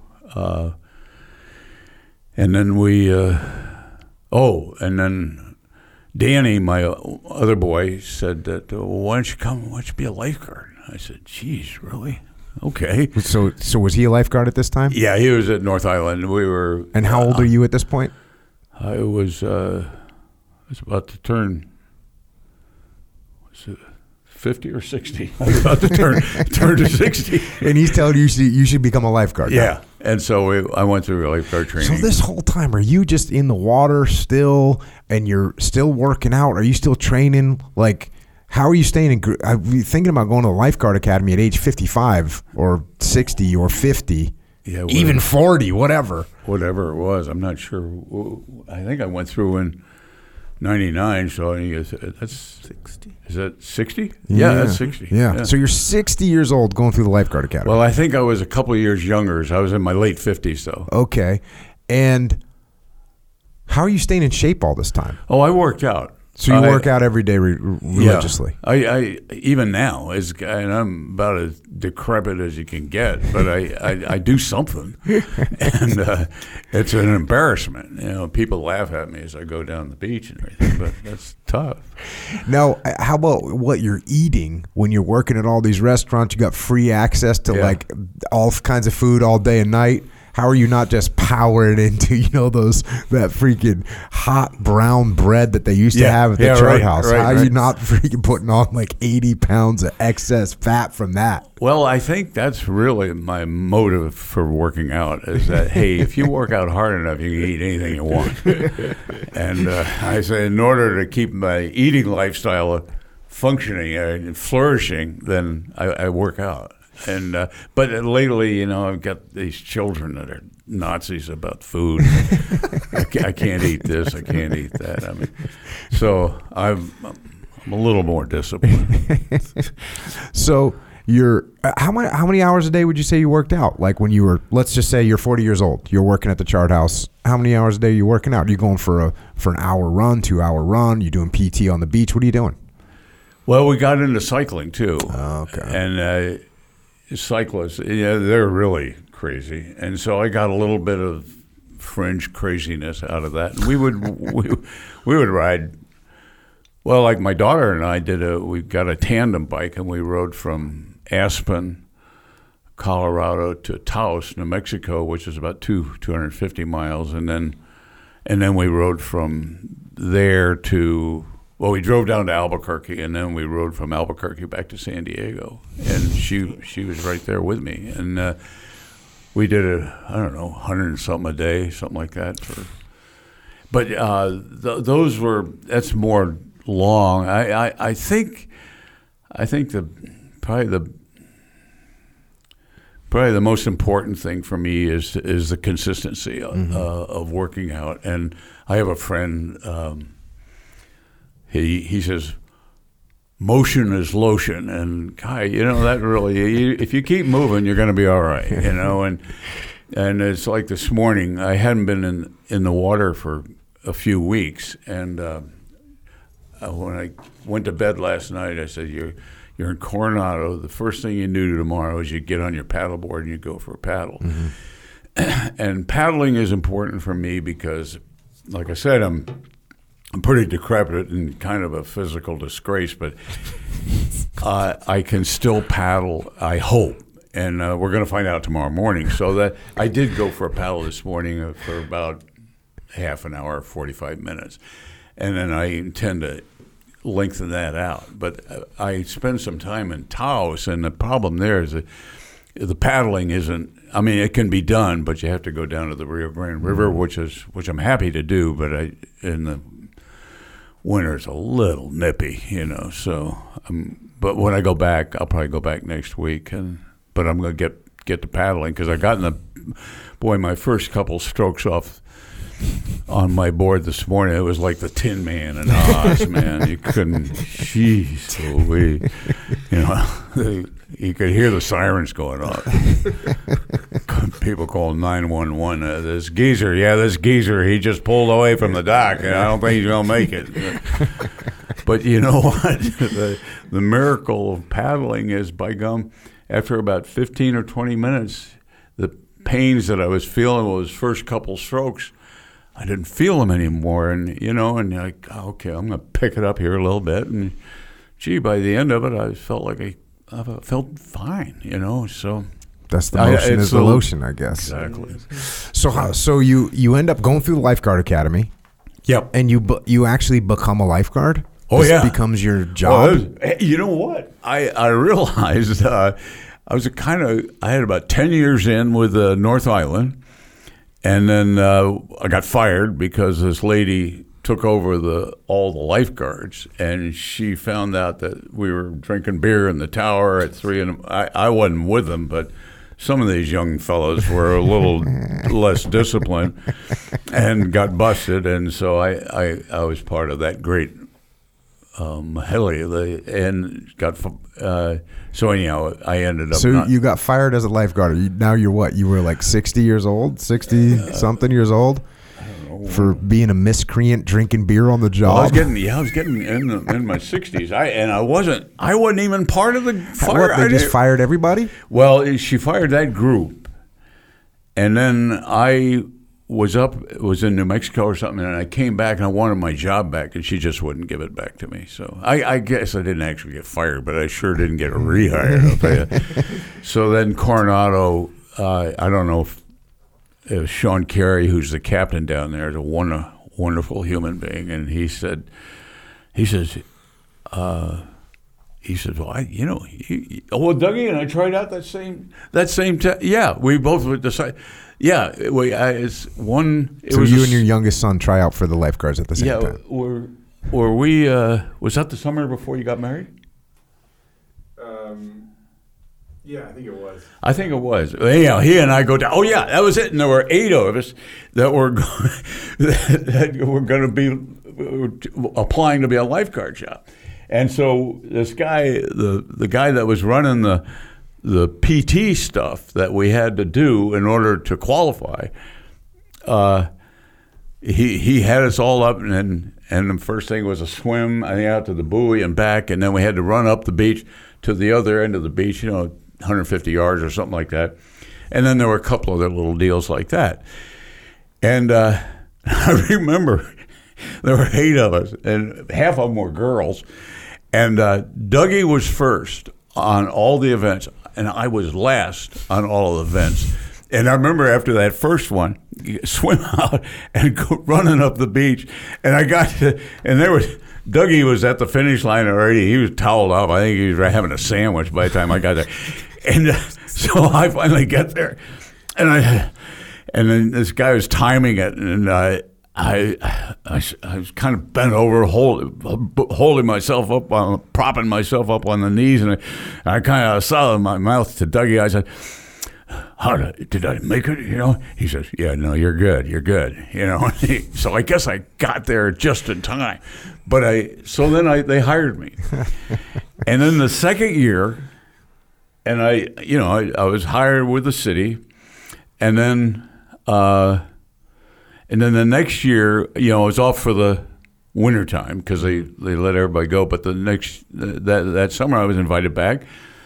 And I went down to the tower, and I said, God, do we have that PT stuff? And I said, I got to start training for that. And the sergeant there at the time says, no, you've already been on. You don't have to do those events anymore. I said, whoa. It's sort of like I say, God has had a hand in sparing me through a lot of stuff that I didn't have to do. So I stayed on for about 10 years. And then, about a year and a half ago, 2 years, I guess, I've missed a couple of summers, and it's a heartbreak. I drive by there and wistfully look out at the tower I used to work in, and I wish I had my old job back. But it's a hearing deal. Some doctor just jabbed me on the hearing. He said I couldn't hear certain voices because they were a certain range, and so anyhow, I couldn't qualify as a lifeguard anymore, and I argued that, well, I'm not sure that the hearing is that big a part of lifeguarding. But anyhow, okay, fine. So anyhow, I walked away begrudgingly. Now, it seems like along the way, I've talked to some of the, I guess it's the next generation, maybe a SEALs, a little bit younger than me, maybe 10 years behind me. And I guess it's when you were in Coronado that you developed a bunch of relationships and mentored a bunch of the next generation guys coming up. They all love you. Well, they were wonderful guys. I mean, how'd that all come about? Well, lifeguarding. There was Sam was at the beach. Pepper's at the beach. There were others. Oh, and then Charlie, who was, Charlie Keating, who, wow, I'd known him because he was a Zoni, and he would come over, and he's just this wonderful kid. And he started coming over when he was like 13, 14 years old, and then. And so you remember him, Chuck Keating, when he was 13, 14 years old. Yeah, because he was coming to Coronado for the summer. Right, he would stay at my house. Oh, okay. With Dougie. Well, how'd that happen? I mean, his cousin Bobby and Mikey were their names Wurzelbacher, but they're Keating family kids. And Charlie was one of their cousins. Got it. One of their 800 cousins, and Catholics, So but so that's how I got acquainted with Charlie and became a dear friend and wonderful guy, just a great guy. And so in the summers, I mean, it sounds from talking to some of his friends that you were kind of the reason he decided to go in the teams. I'm not aware of that. I necessarily. I knew. His dad did call me and said, "Hey, Lance, Charlie's talking about going in the teams. I said, "Can you help?" I said, "Well, I'll do anything I can." So I looked in. I think I found a name or something. I didn't do much of anything really, except referred him to somebody who really could help him, and so that's how he got in the teams. And then, but I'm real close with that whole family. And Charlie, who was killed, his name is Charlie also, and he knew about my brother Danny, and so there's, and then Charlie's brother Billy is also in the teams, or was in the teams. I think he's getting out. Knew about my brother, and so there's a kinship there that we feel as family, and we stay in touch. And on May 3rd is when Charlie was killed in 2016. Was it? Yeah, 2016 he was killed. And so anyhow, Charlie and I, when I go to Rosecrans, I'll take a picture and send it to him, and that's one thing good about these damn iPhones. You can communicate, boom, when you want to, Yeah.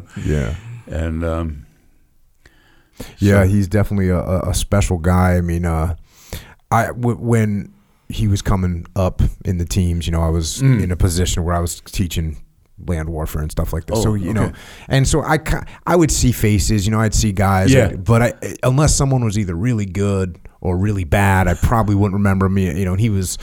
One of the guys, like, I remember this guy, and but man, like some of the stories you hear about Chuck is just like he was just a freaking epic guy, and he's one of those guys. You look at all these pictures of him that you just know that this guy was just such an awesome guy to have in your platoon, and he left such a mark on so many of the team guy buddies of his, and got a great thing going now. They got the C4 Ranch up here in San Diego, which is a beautiful place, a bunch of awesome people, and it gives guys a place to be able to go and unwind and take their families and spend time in nature and all that kind of stuff. So his name is living on, and he's still helping his brother SEALs through that thing that he's doing. No, for sure. It's a great legacy, and very worthwhile. And I know his dad's involved, and then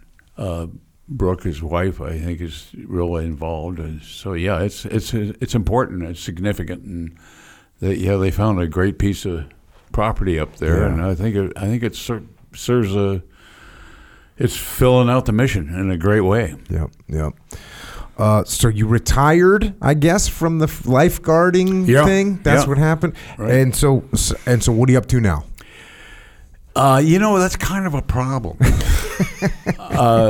Drinking beer with the youngsters, getting them in trouble. And I lately I spend more time feeling sorry for myself than I should, and then Dougie and I were talking, and we actually I'm involved with Dougie, my son, and then this guy Sam Blair down in Louisiana, who was in the teams and then moved to Louisiana, and they started talking about developing a coffee company, and Dougie and I were just chatting about it, and I started thinking, God, is this another wonderful thing that's coming to me that I can participate in? And so Dougie has asked me to. Well, we just chatted. We just naturally assumed that I would have a small role and nothing too responsible or that requires any talent or anything, but something that I could be involved myself with. And it was the God thing again. Maybe this is a blessing of sorts. So we've just been fiddling around with it for a few weeks, but. We want to start this coffee company, and because we're pretty sure we've got a great source. There's a guy down in Louisiana who is the sole importer of this coffee, and it's grown in Honduras, and the only importer in the U.S. that's importing this coffee. And it's coming from Louisiana, which I love. It's across the lake from New Orleans. And so it's all sort of coming together. And so at 82, soon to be 83, there were times because like my roommate from Tulane, who was 83, a great deal older than me, he was 83, and he's told me, he says, "Hey man, you don't want to be 83. It's really rough." So I said, "Oh shucks, hey, yeah, okay." So anyhow, he's just telling me that it's not good. So there were a couple. Ever since I couldn't pass the hearing test because I'm so goddamn old. So I can't pass the hearing test. So I can no longer do what I love to do. And be with the people I love to be, and I'd wake up in the morning, and I remember one morning I woke up and I looked on my, just kind of looking over the side of my bed, and I could see some dust balls under this table near my bed, and I said, that's probably about the most important thing you got on your list to do today is clean those goddamn puffballs up. And I said, hey, man, life's got to be better than this. We got to do something. And so when we started talking about developing a coffee company, I'm really excited about it, and I'm with probably one of those creative guys I know, with my fourth child. And he's artistic and comes up with great ideas, and he's entrepreneurial in spirit. And hell yeah, we're gonna make a coffee company, by golly. And so it's obviously we're just starting it. We think it's going to be great. Well, we know it's going to be great, but that's what I'm doing now. I'm a coffee guy now. I'm kind of the Colonel Sanders of coffee. Yeah. So I'm pretty excited. What's the name of the coffee company going to be? It's called Big Yellow Coffee. Big Yellow. Mm-hmm. What's that all about? Well, you weren't aware of it when you came up to us as we were out in the parking lot, but my van. Oh, the van is Big Yellow. Big Yellow. And I've had that puppy since Dougie was a junior in high school, and so we've got. And, because, like I say, the guy's artistic as hell. He designed the coffee bag for it and everything. And it's the Big Yellow Coffee Company. And if you don't think the coffee isn't going to go flying off the shelf, man, you haven't lived. It's going to be great. I really, from what I know about coffee, I expect to know a lot more from now on, but the components sound good. I mean, this guy's the sole importer of coffee, of this particular coffee from Honduras. And the thing that's really significant about this coffee guy is that he's the only one that we're going to buy coffee from, and we're not going to be he's a sole distributor. This kind of a sole grower, right? Yeah, he's the guy in Honduras. Origin, yeah. Yeah, it's going to be a single origin source. Do we have a website yet? It's in the works. It's in the works. Yeah. Oh no. What's the website? BigYellowCoffee.com. BigYellowCoffee.com. Yeah. .com. And if you can't get through right away, just be patient. You'll be able to get in. Well, it sounds like that brings us up to present date. Probably a good place to stop. We have to give Echo the opportunity. Yes. I'm sure there's maybe some Hawaiian questions coming down the pipe. Sure. What do we got? Very small but significant. In my opinion. Sure. Wait, so the place up in Makawao, that was a chart house? No. Well, it was mine. It was called Makawao Steakhouse, and I owned it myself. Makawao Upcountry, also known as Upcountry, Maui, by the way. Yeah. Also, what was the name of your canoe club? Heilani. Mm-hmm. Heilani Canoe Club. And then what did you teach at Punahou? I taught 5th grade for the first 2 years, and then my last year I went from the 5th grade to the academy, and I taught 9th and 10th grade English there. Did Barack Obama go there? Did you teach Barack Obama? Well, I was going to say what was interesting is had I remained in teaching 5th grade, I would have. He came in that next 5th grade class where I went up to the academy, which. Again, God, for his sake, he was saved by the bell. He would end up a surfer somewhere. He may have been a great water guy, who knows? But he dodged a bullet. And then the Chuck Steakhouse and the Outrigger. Which Outrigger is that? I mean, because now Outriggers everywhere. Waikiki. Oh, they're a bunch. Yeah. Oh, nowadays. Oh, yeah. Every corner. So. Yeah. Okay, so at the one right there at Waikiki Beach, the main one where Duke's is now, kind of. Right. Yeah. Next, huh? There's a place called Duke's now. Yeah, it was up a couple of floors above. Yeah. Where Duke's is. Okay, right on. And next to the Moana Hotel. Yep. That's where we stayed last time we went. No, there you go. Boom. There you go. So Duke's. But Chuck, God, he'd be a great. He's another guy. Chuck Roll's a guy that started Chuck Steakhouses. Wonderful guy. I'm hoping he's still alive, but I don't know. He's a geezer. We'll leave it at "we hope he's still alive." We don't have to follow up with a but on that one. We'll just call it "hope he's still alive." Yeah. I'm sure he's still alive. Sure. Awesome. Lance, you got any closing thoughts you want to close out with? Just thank you very much for the opportunity. Appreciate it. Nice to meet you, Echo, yes, sir. and you too. But I guess that's all. I'm just grateful, and thank you.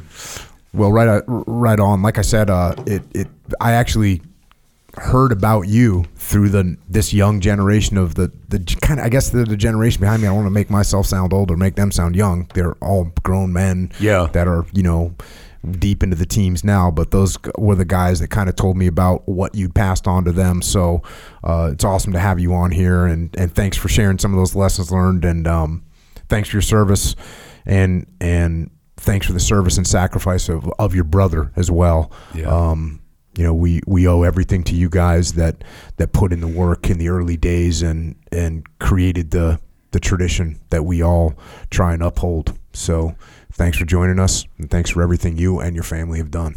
Thank you. And with that, Lance Mann has left the building. Pretty awesome guy to hang out with for a couple hours. Yeah. And by the way, just note, multiple times he kind of referred to himself as like decrepit and all this stuff. Yeah. This dude's 83 years old, 82 years old, almost 83 years old. He is not decrepit. No. And he is in great shape. And I'm sure maybe he's not in as good shape as he was when he was 22 years old going through UDT training. But what an awesome guy. Yeah. And, living it. Yeah. Yeah, you know how you can tell, like even younger people, whatever, kind of just when they walk up to you and, how they kind of talk and hold themselves and walk from here to there, you can kind of tell, you have a small little gauge of, and yeah, when he rolls up, it's kind of like, fuck, this guy's pretty impressive for 82, just how he's just rolling up. Yeah, well, actually, you just don't even think he's 82, yeah, right? You think maybe he looks old for, this guy looks pretty old for a 51-year-old. Yeah. You know what I'm saying? Yeah. Exactly. That's kind of the impression you get from the way he's carrying himself. So definitely a stud, and pretty cool. The fact that he's had this influence on like this younger generation. I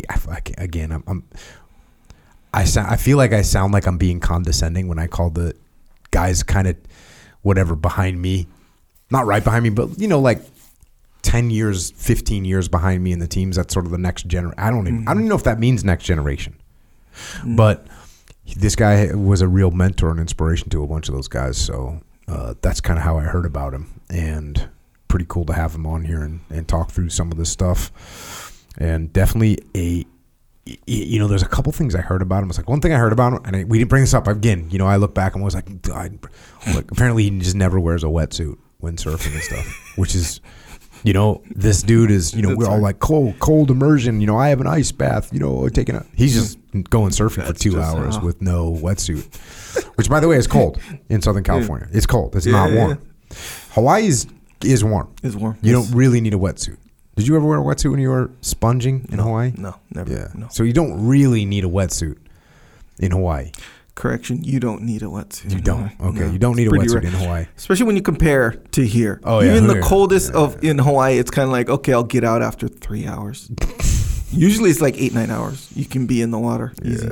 That is so luxury, isn't it? Yes. Hawaii's kind of a little bit of paradise, isn't it, in a way? It is. Can you imagine he moved from Baltimore to Hawaii? Yeah, very different. That's a game changer. So awesome to have him on here. It was, obviously it was difficult for him to talk about his brother even after all these years. His brother kind of followed his footsteps and ended up being killed in Vietnam. And I read a little bit about that. They were basically in a gunfight on a ship or on a small boat, and they took some either mortars or rocket fire and ended up killing 2 SEALs, Lieutenant J.G. Dan Mann, who we talked about, but also another SEAL named, last name of Boston, and then another one named Neil, who died of wounds later. And, that's another thing that, you get to hear this incredible life and these adventures that Lance Mann has been on. And we know, I know, he knows that his brother didn't get those opportunities. And that's something that we all need to think about. All the guys that didn't come home, and the fact that we get this opportunity to go and surf without a wetsuit and go and become a lifeguard at 55 years old and go and open up restaurants and move around the world. And like all those things are opportunities that we have because of people that made the sacrifice for us. So definitely something to think about. With that, thanks for listening to the podcast. Thanks for supporting. We did feed Lance Mann some. He had some go. Yeah. He seemed fired up by it too. When he was a little surprised when he tasted it. It's like, oh, this is good. Yeah. So if you notice, he didn't touch his water. No, he chose the go. He went all go he all woke the up time. And chose go. Yeah. It's weird. You ever or I'm sitting here listening to the whole deal. And then, you know how, I don't know, it's like this weird map. Maybe I'm alone on this, maybe I'm not. But it's this weird map where it's like you kind of think, oh, yeah, when you're like in high school or whatever. It's like that's a certain period of your life. And it's like you got your whole life ahead of you. Then you got your 20s. Okay. And then your 30s, you kind of hit your groove, 40s. And then once you hit like 50-ish, you kind of are like, okay, you're kind of almost like retirement. The destiny is already known. Yeah, exactly. And you're kind of in retirement mode a little bit. You take your foot off the gas, you know, and then 60 is kind of like you're straight up retired. You're cruising. That's kind of the map you kind of have maybe subconsciously. And, bro, he's like talking about like, oh, yeah, let me be a lifeguard and making it past the test. I'm like, bro, are you not realizing the map that we're all thinking about? And then you think about it. Oh, wait, he just had a different kind of attitude where he was like, oh, no, we're still going right now. They're like, it's not over. Like, we're still going or whatever. Then you kind of consider it. Oh, wait, you can do that? Yeah. And if you do, it's kind of, I mean, this is just kind of deduction really, but thinking, man, if you have that attitude, it's kind of like you can live like a whole nother life in a way. 100%. Where he's like 82, bro. Let's face it, bro. If I even live to 82, bro, am I gonna be like, what the hell? You know, it feels like I've been done for like 20 years already. But he's just like mad that he's even smelling the doneness, even though he's not. I know with the coffee thing. Yeah. Well, it's, you know, you said it's not over, right? You ever seen like the kid in the wrestling tournament or the kid in the basketball game or whatever, and like they're kind of losing. Yeah. But there's one kid that he's not done yet. It's not over yet, right? In his mind, it's not over. Like, well, I'm not done with this. We're not done with this game. Right, and sometimes that kid can spark and come back and make things happen and get the victory. Yeah. It's pretty wild. And so that attitude of it's not, you know, when my daughter was wrestling, when she was trying to make it through to state. And in order to make it through to state, you got to win first, second, or third. And her first day, she lost a match. She won quite a few matches, but she lost a match, which means the next day she was going to have to win every single match, which is hard to do. This is now high level. This isn't playing around, right? You're trying to get to state championships in California, which is a big deal. And we're actually out in a place in the Imperial Valley of California called Brawley. Sure. And Brawley is a great athletic school, and they have, because it's out in the middle of the desert, these are tough, hardworking kids. Their athletic programs are super hardcore because they have nothing else to do. They live in Brawley, right? You know, I got a friend that's from Brawley. He's in the teams, and you know, he's like, you're in Brawley, bro. That's what you're gonna do. You're just like, that's what you're gonna do. You're gonna fight. You're gonna wrestle. You're gonna play football. Like, that's what you're gonna do.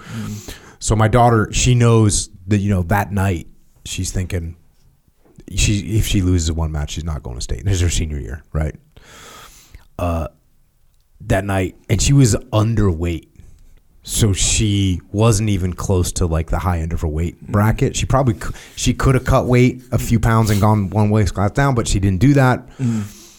So anyways, she loses. She doesn't even talk to me on the way back to the hotel room. She's just angry, and not she wasn't really angry. She was kind of like a little bit sad, you know. She just wasn't talking to me, wasn't talking to anybody. We get back to her. I said, you want something to eat? And she says, yeah. I said, what do you want? She's like, Pizza Hut. So we order a bunch of Pizza Hut, whatever.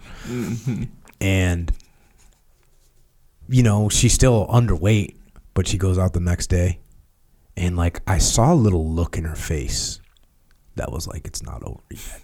This isn't over. And she won her first match, and you could see almost like a sort of vibe coming over. And then she won her next match, and then it wasn't her last match of the day, but her toughest match of the day. We're in Brawley, and she's wrestling against a girl from Brawley. And these girls scrap. Respect to Brawley. And they had a brawl. Then my daughter won. But you know, it's that attitude, and then she ended up going to states. But that attitude of it's not over yet. Yeah. Right. It's not over. Yeah. And to have that attitude with life, that's a little lesson learned for everybody today. Yeah. A little lesson learned for everybody. It's not over. Probably felt it. Yeah. I felt like he was kind of going harder at 82 than I am right now. I kind of had that feeling, you know. I'd say that's an accurate statement. Awesome. All right.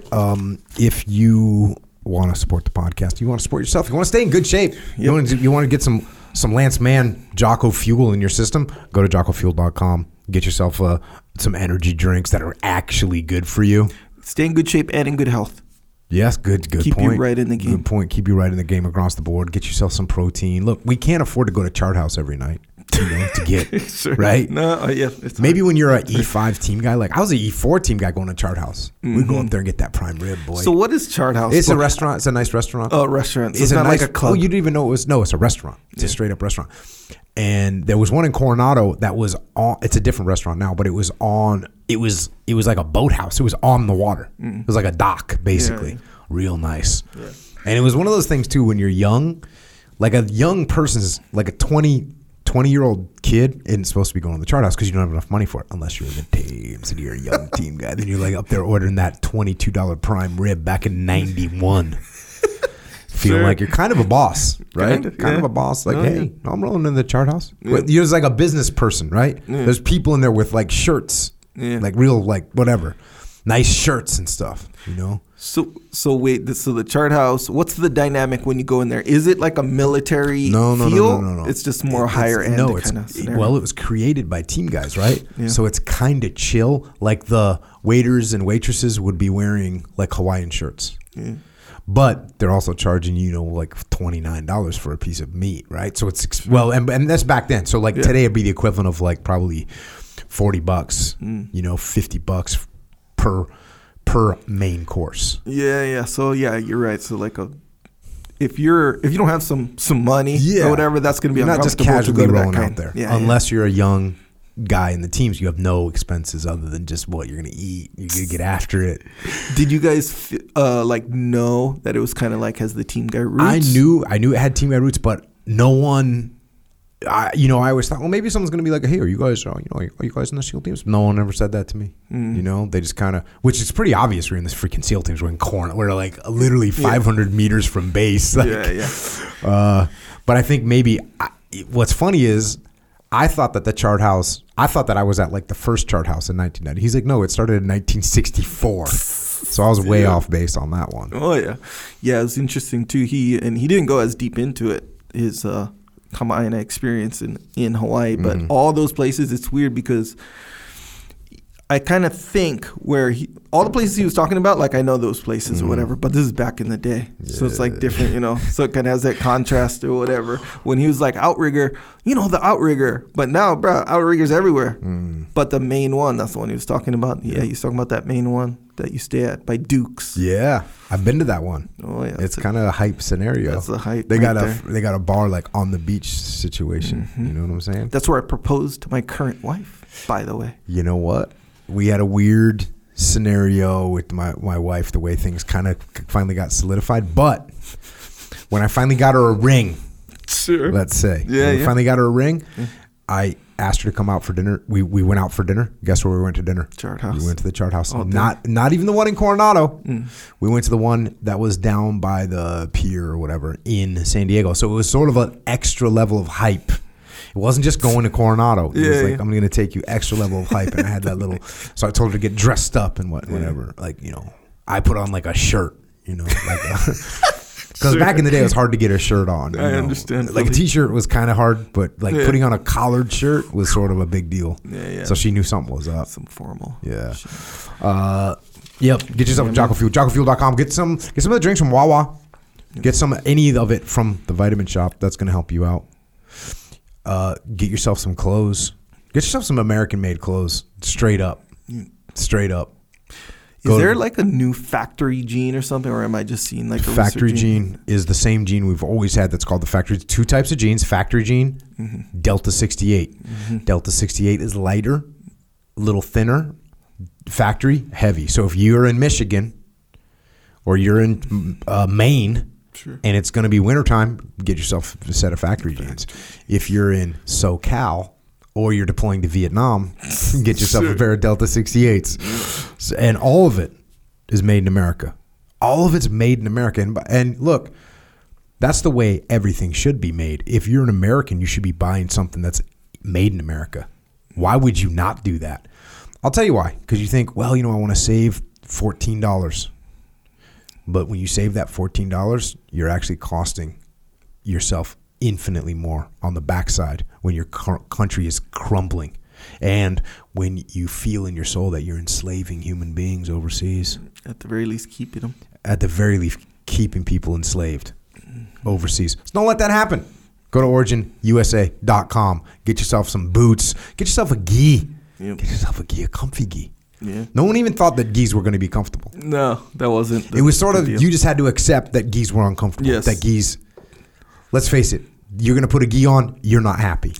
I felt that way. You're not happy putting on a gi until now. Now you put on a gi, you kind of smile a little bit.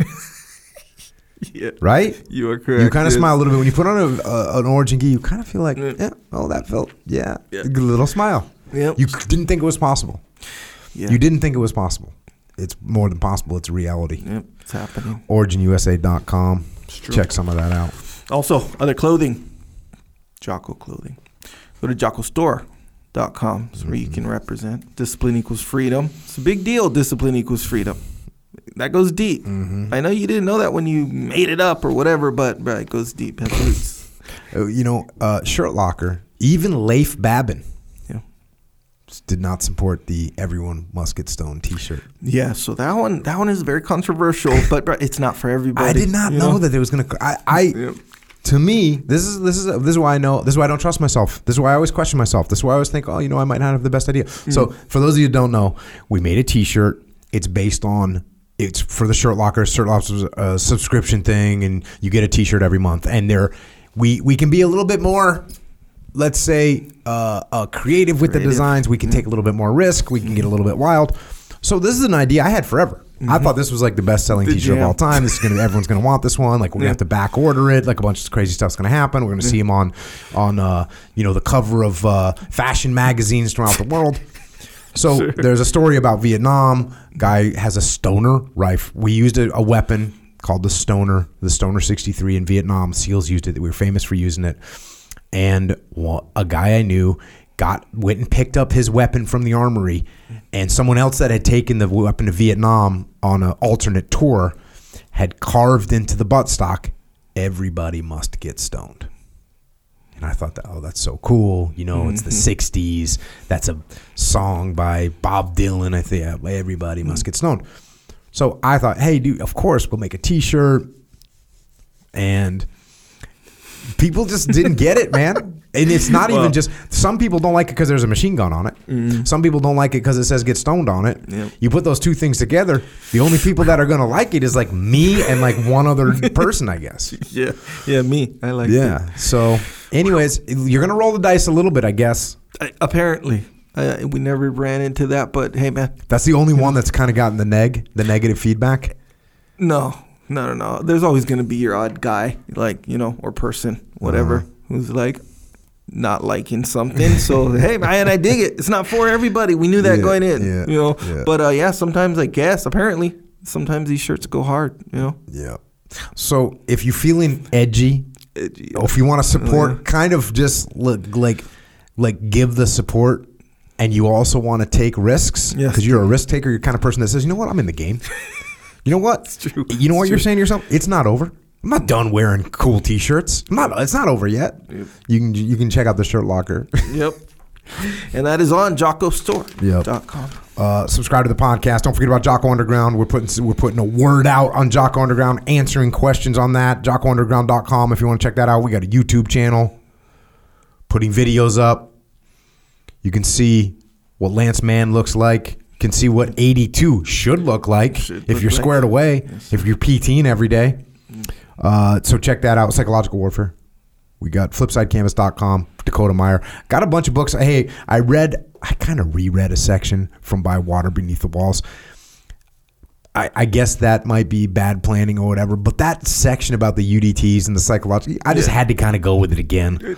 But that book is Ben Milligan, By Water Beneath the Walls. Freaking great book. I've written a bunch of books too, including a novel called Final Spin.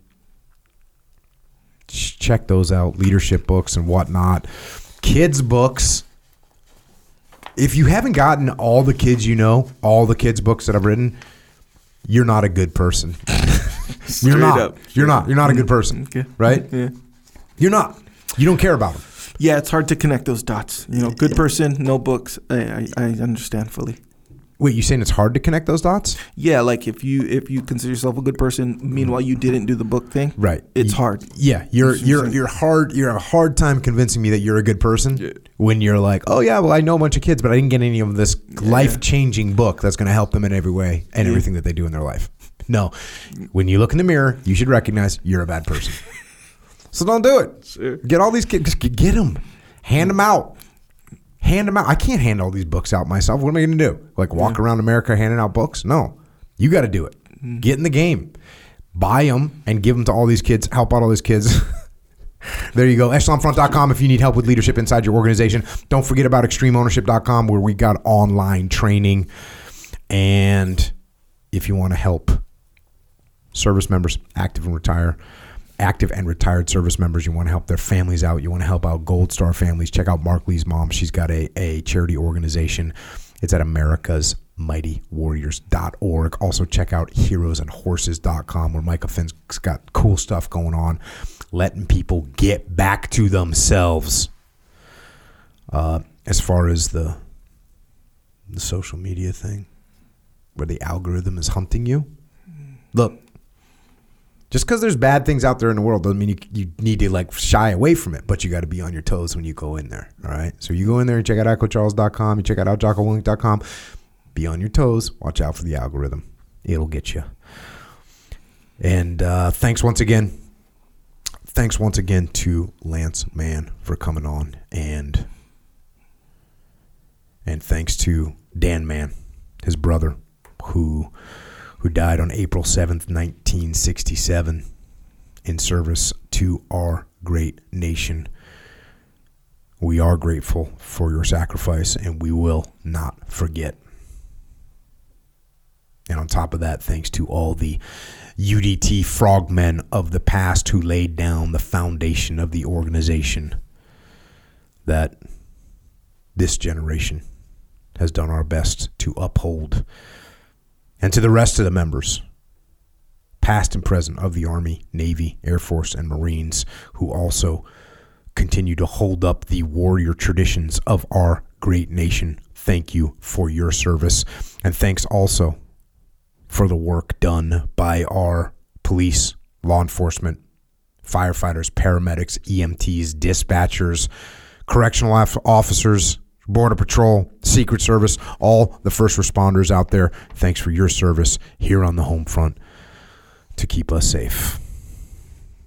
And to everyone else out there, let's keep it in mind that it's not over. It's not over.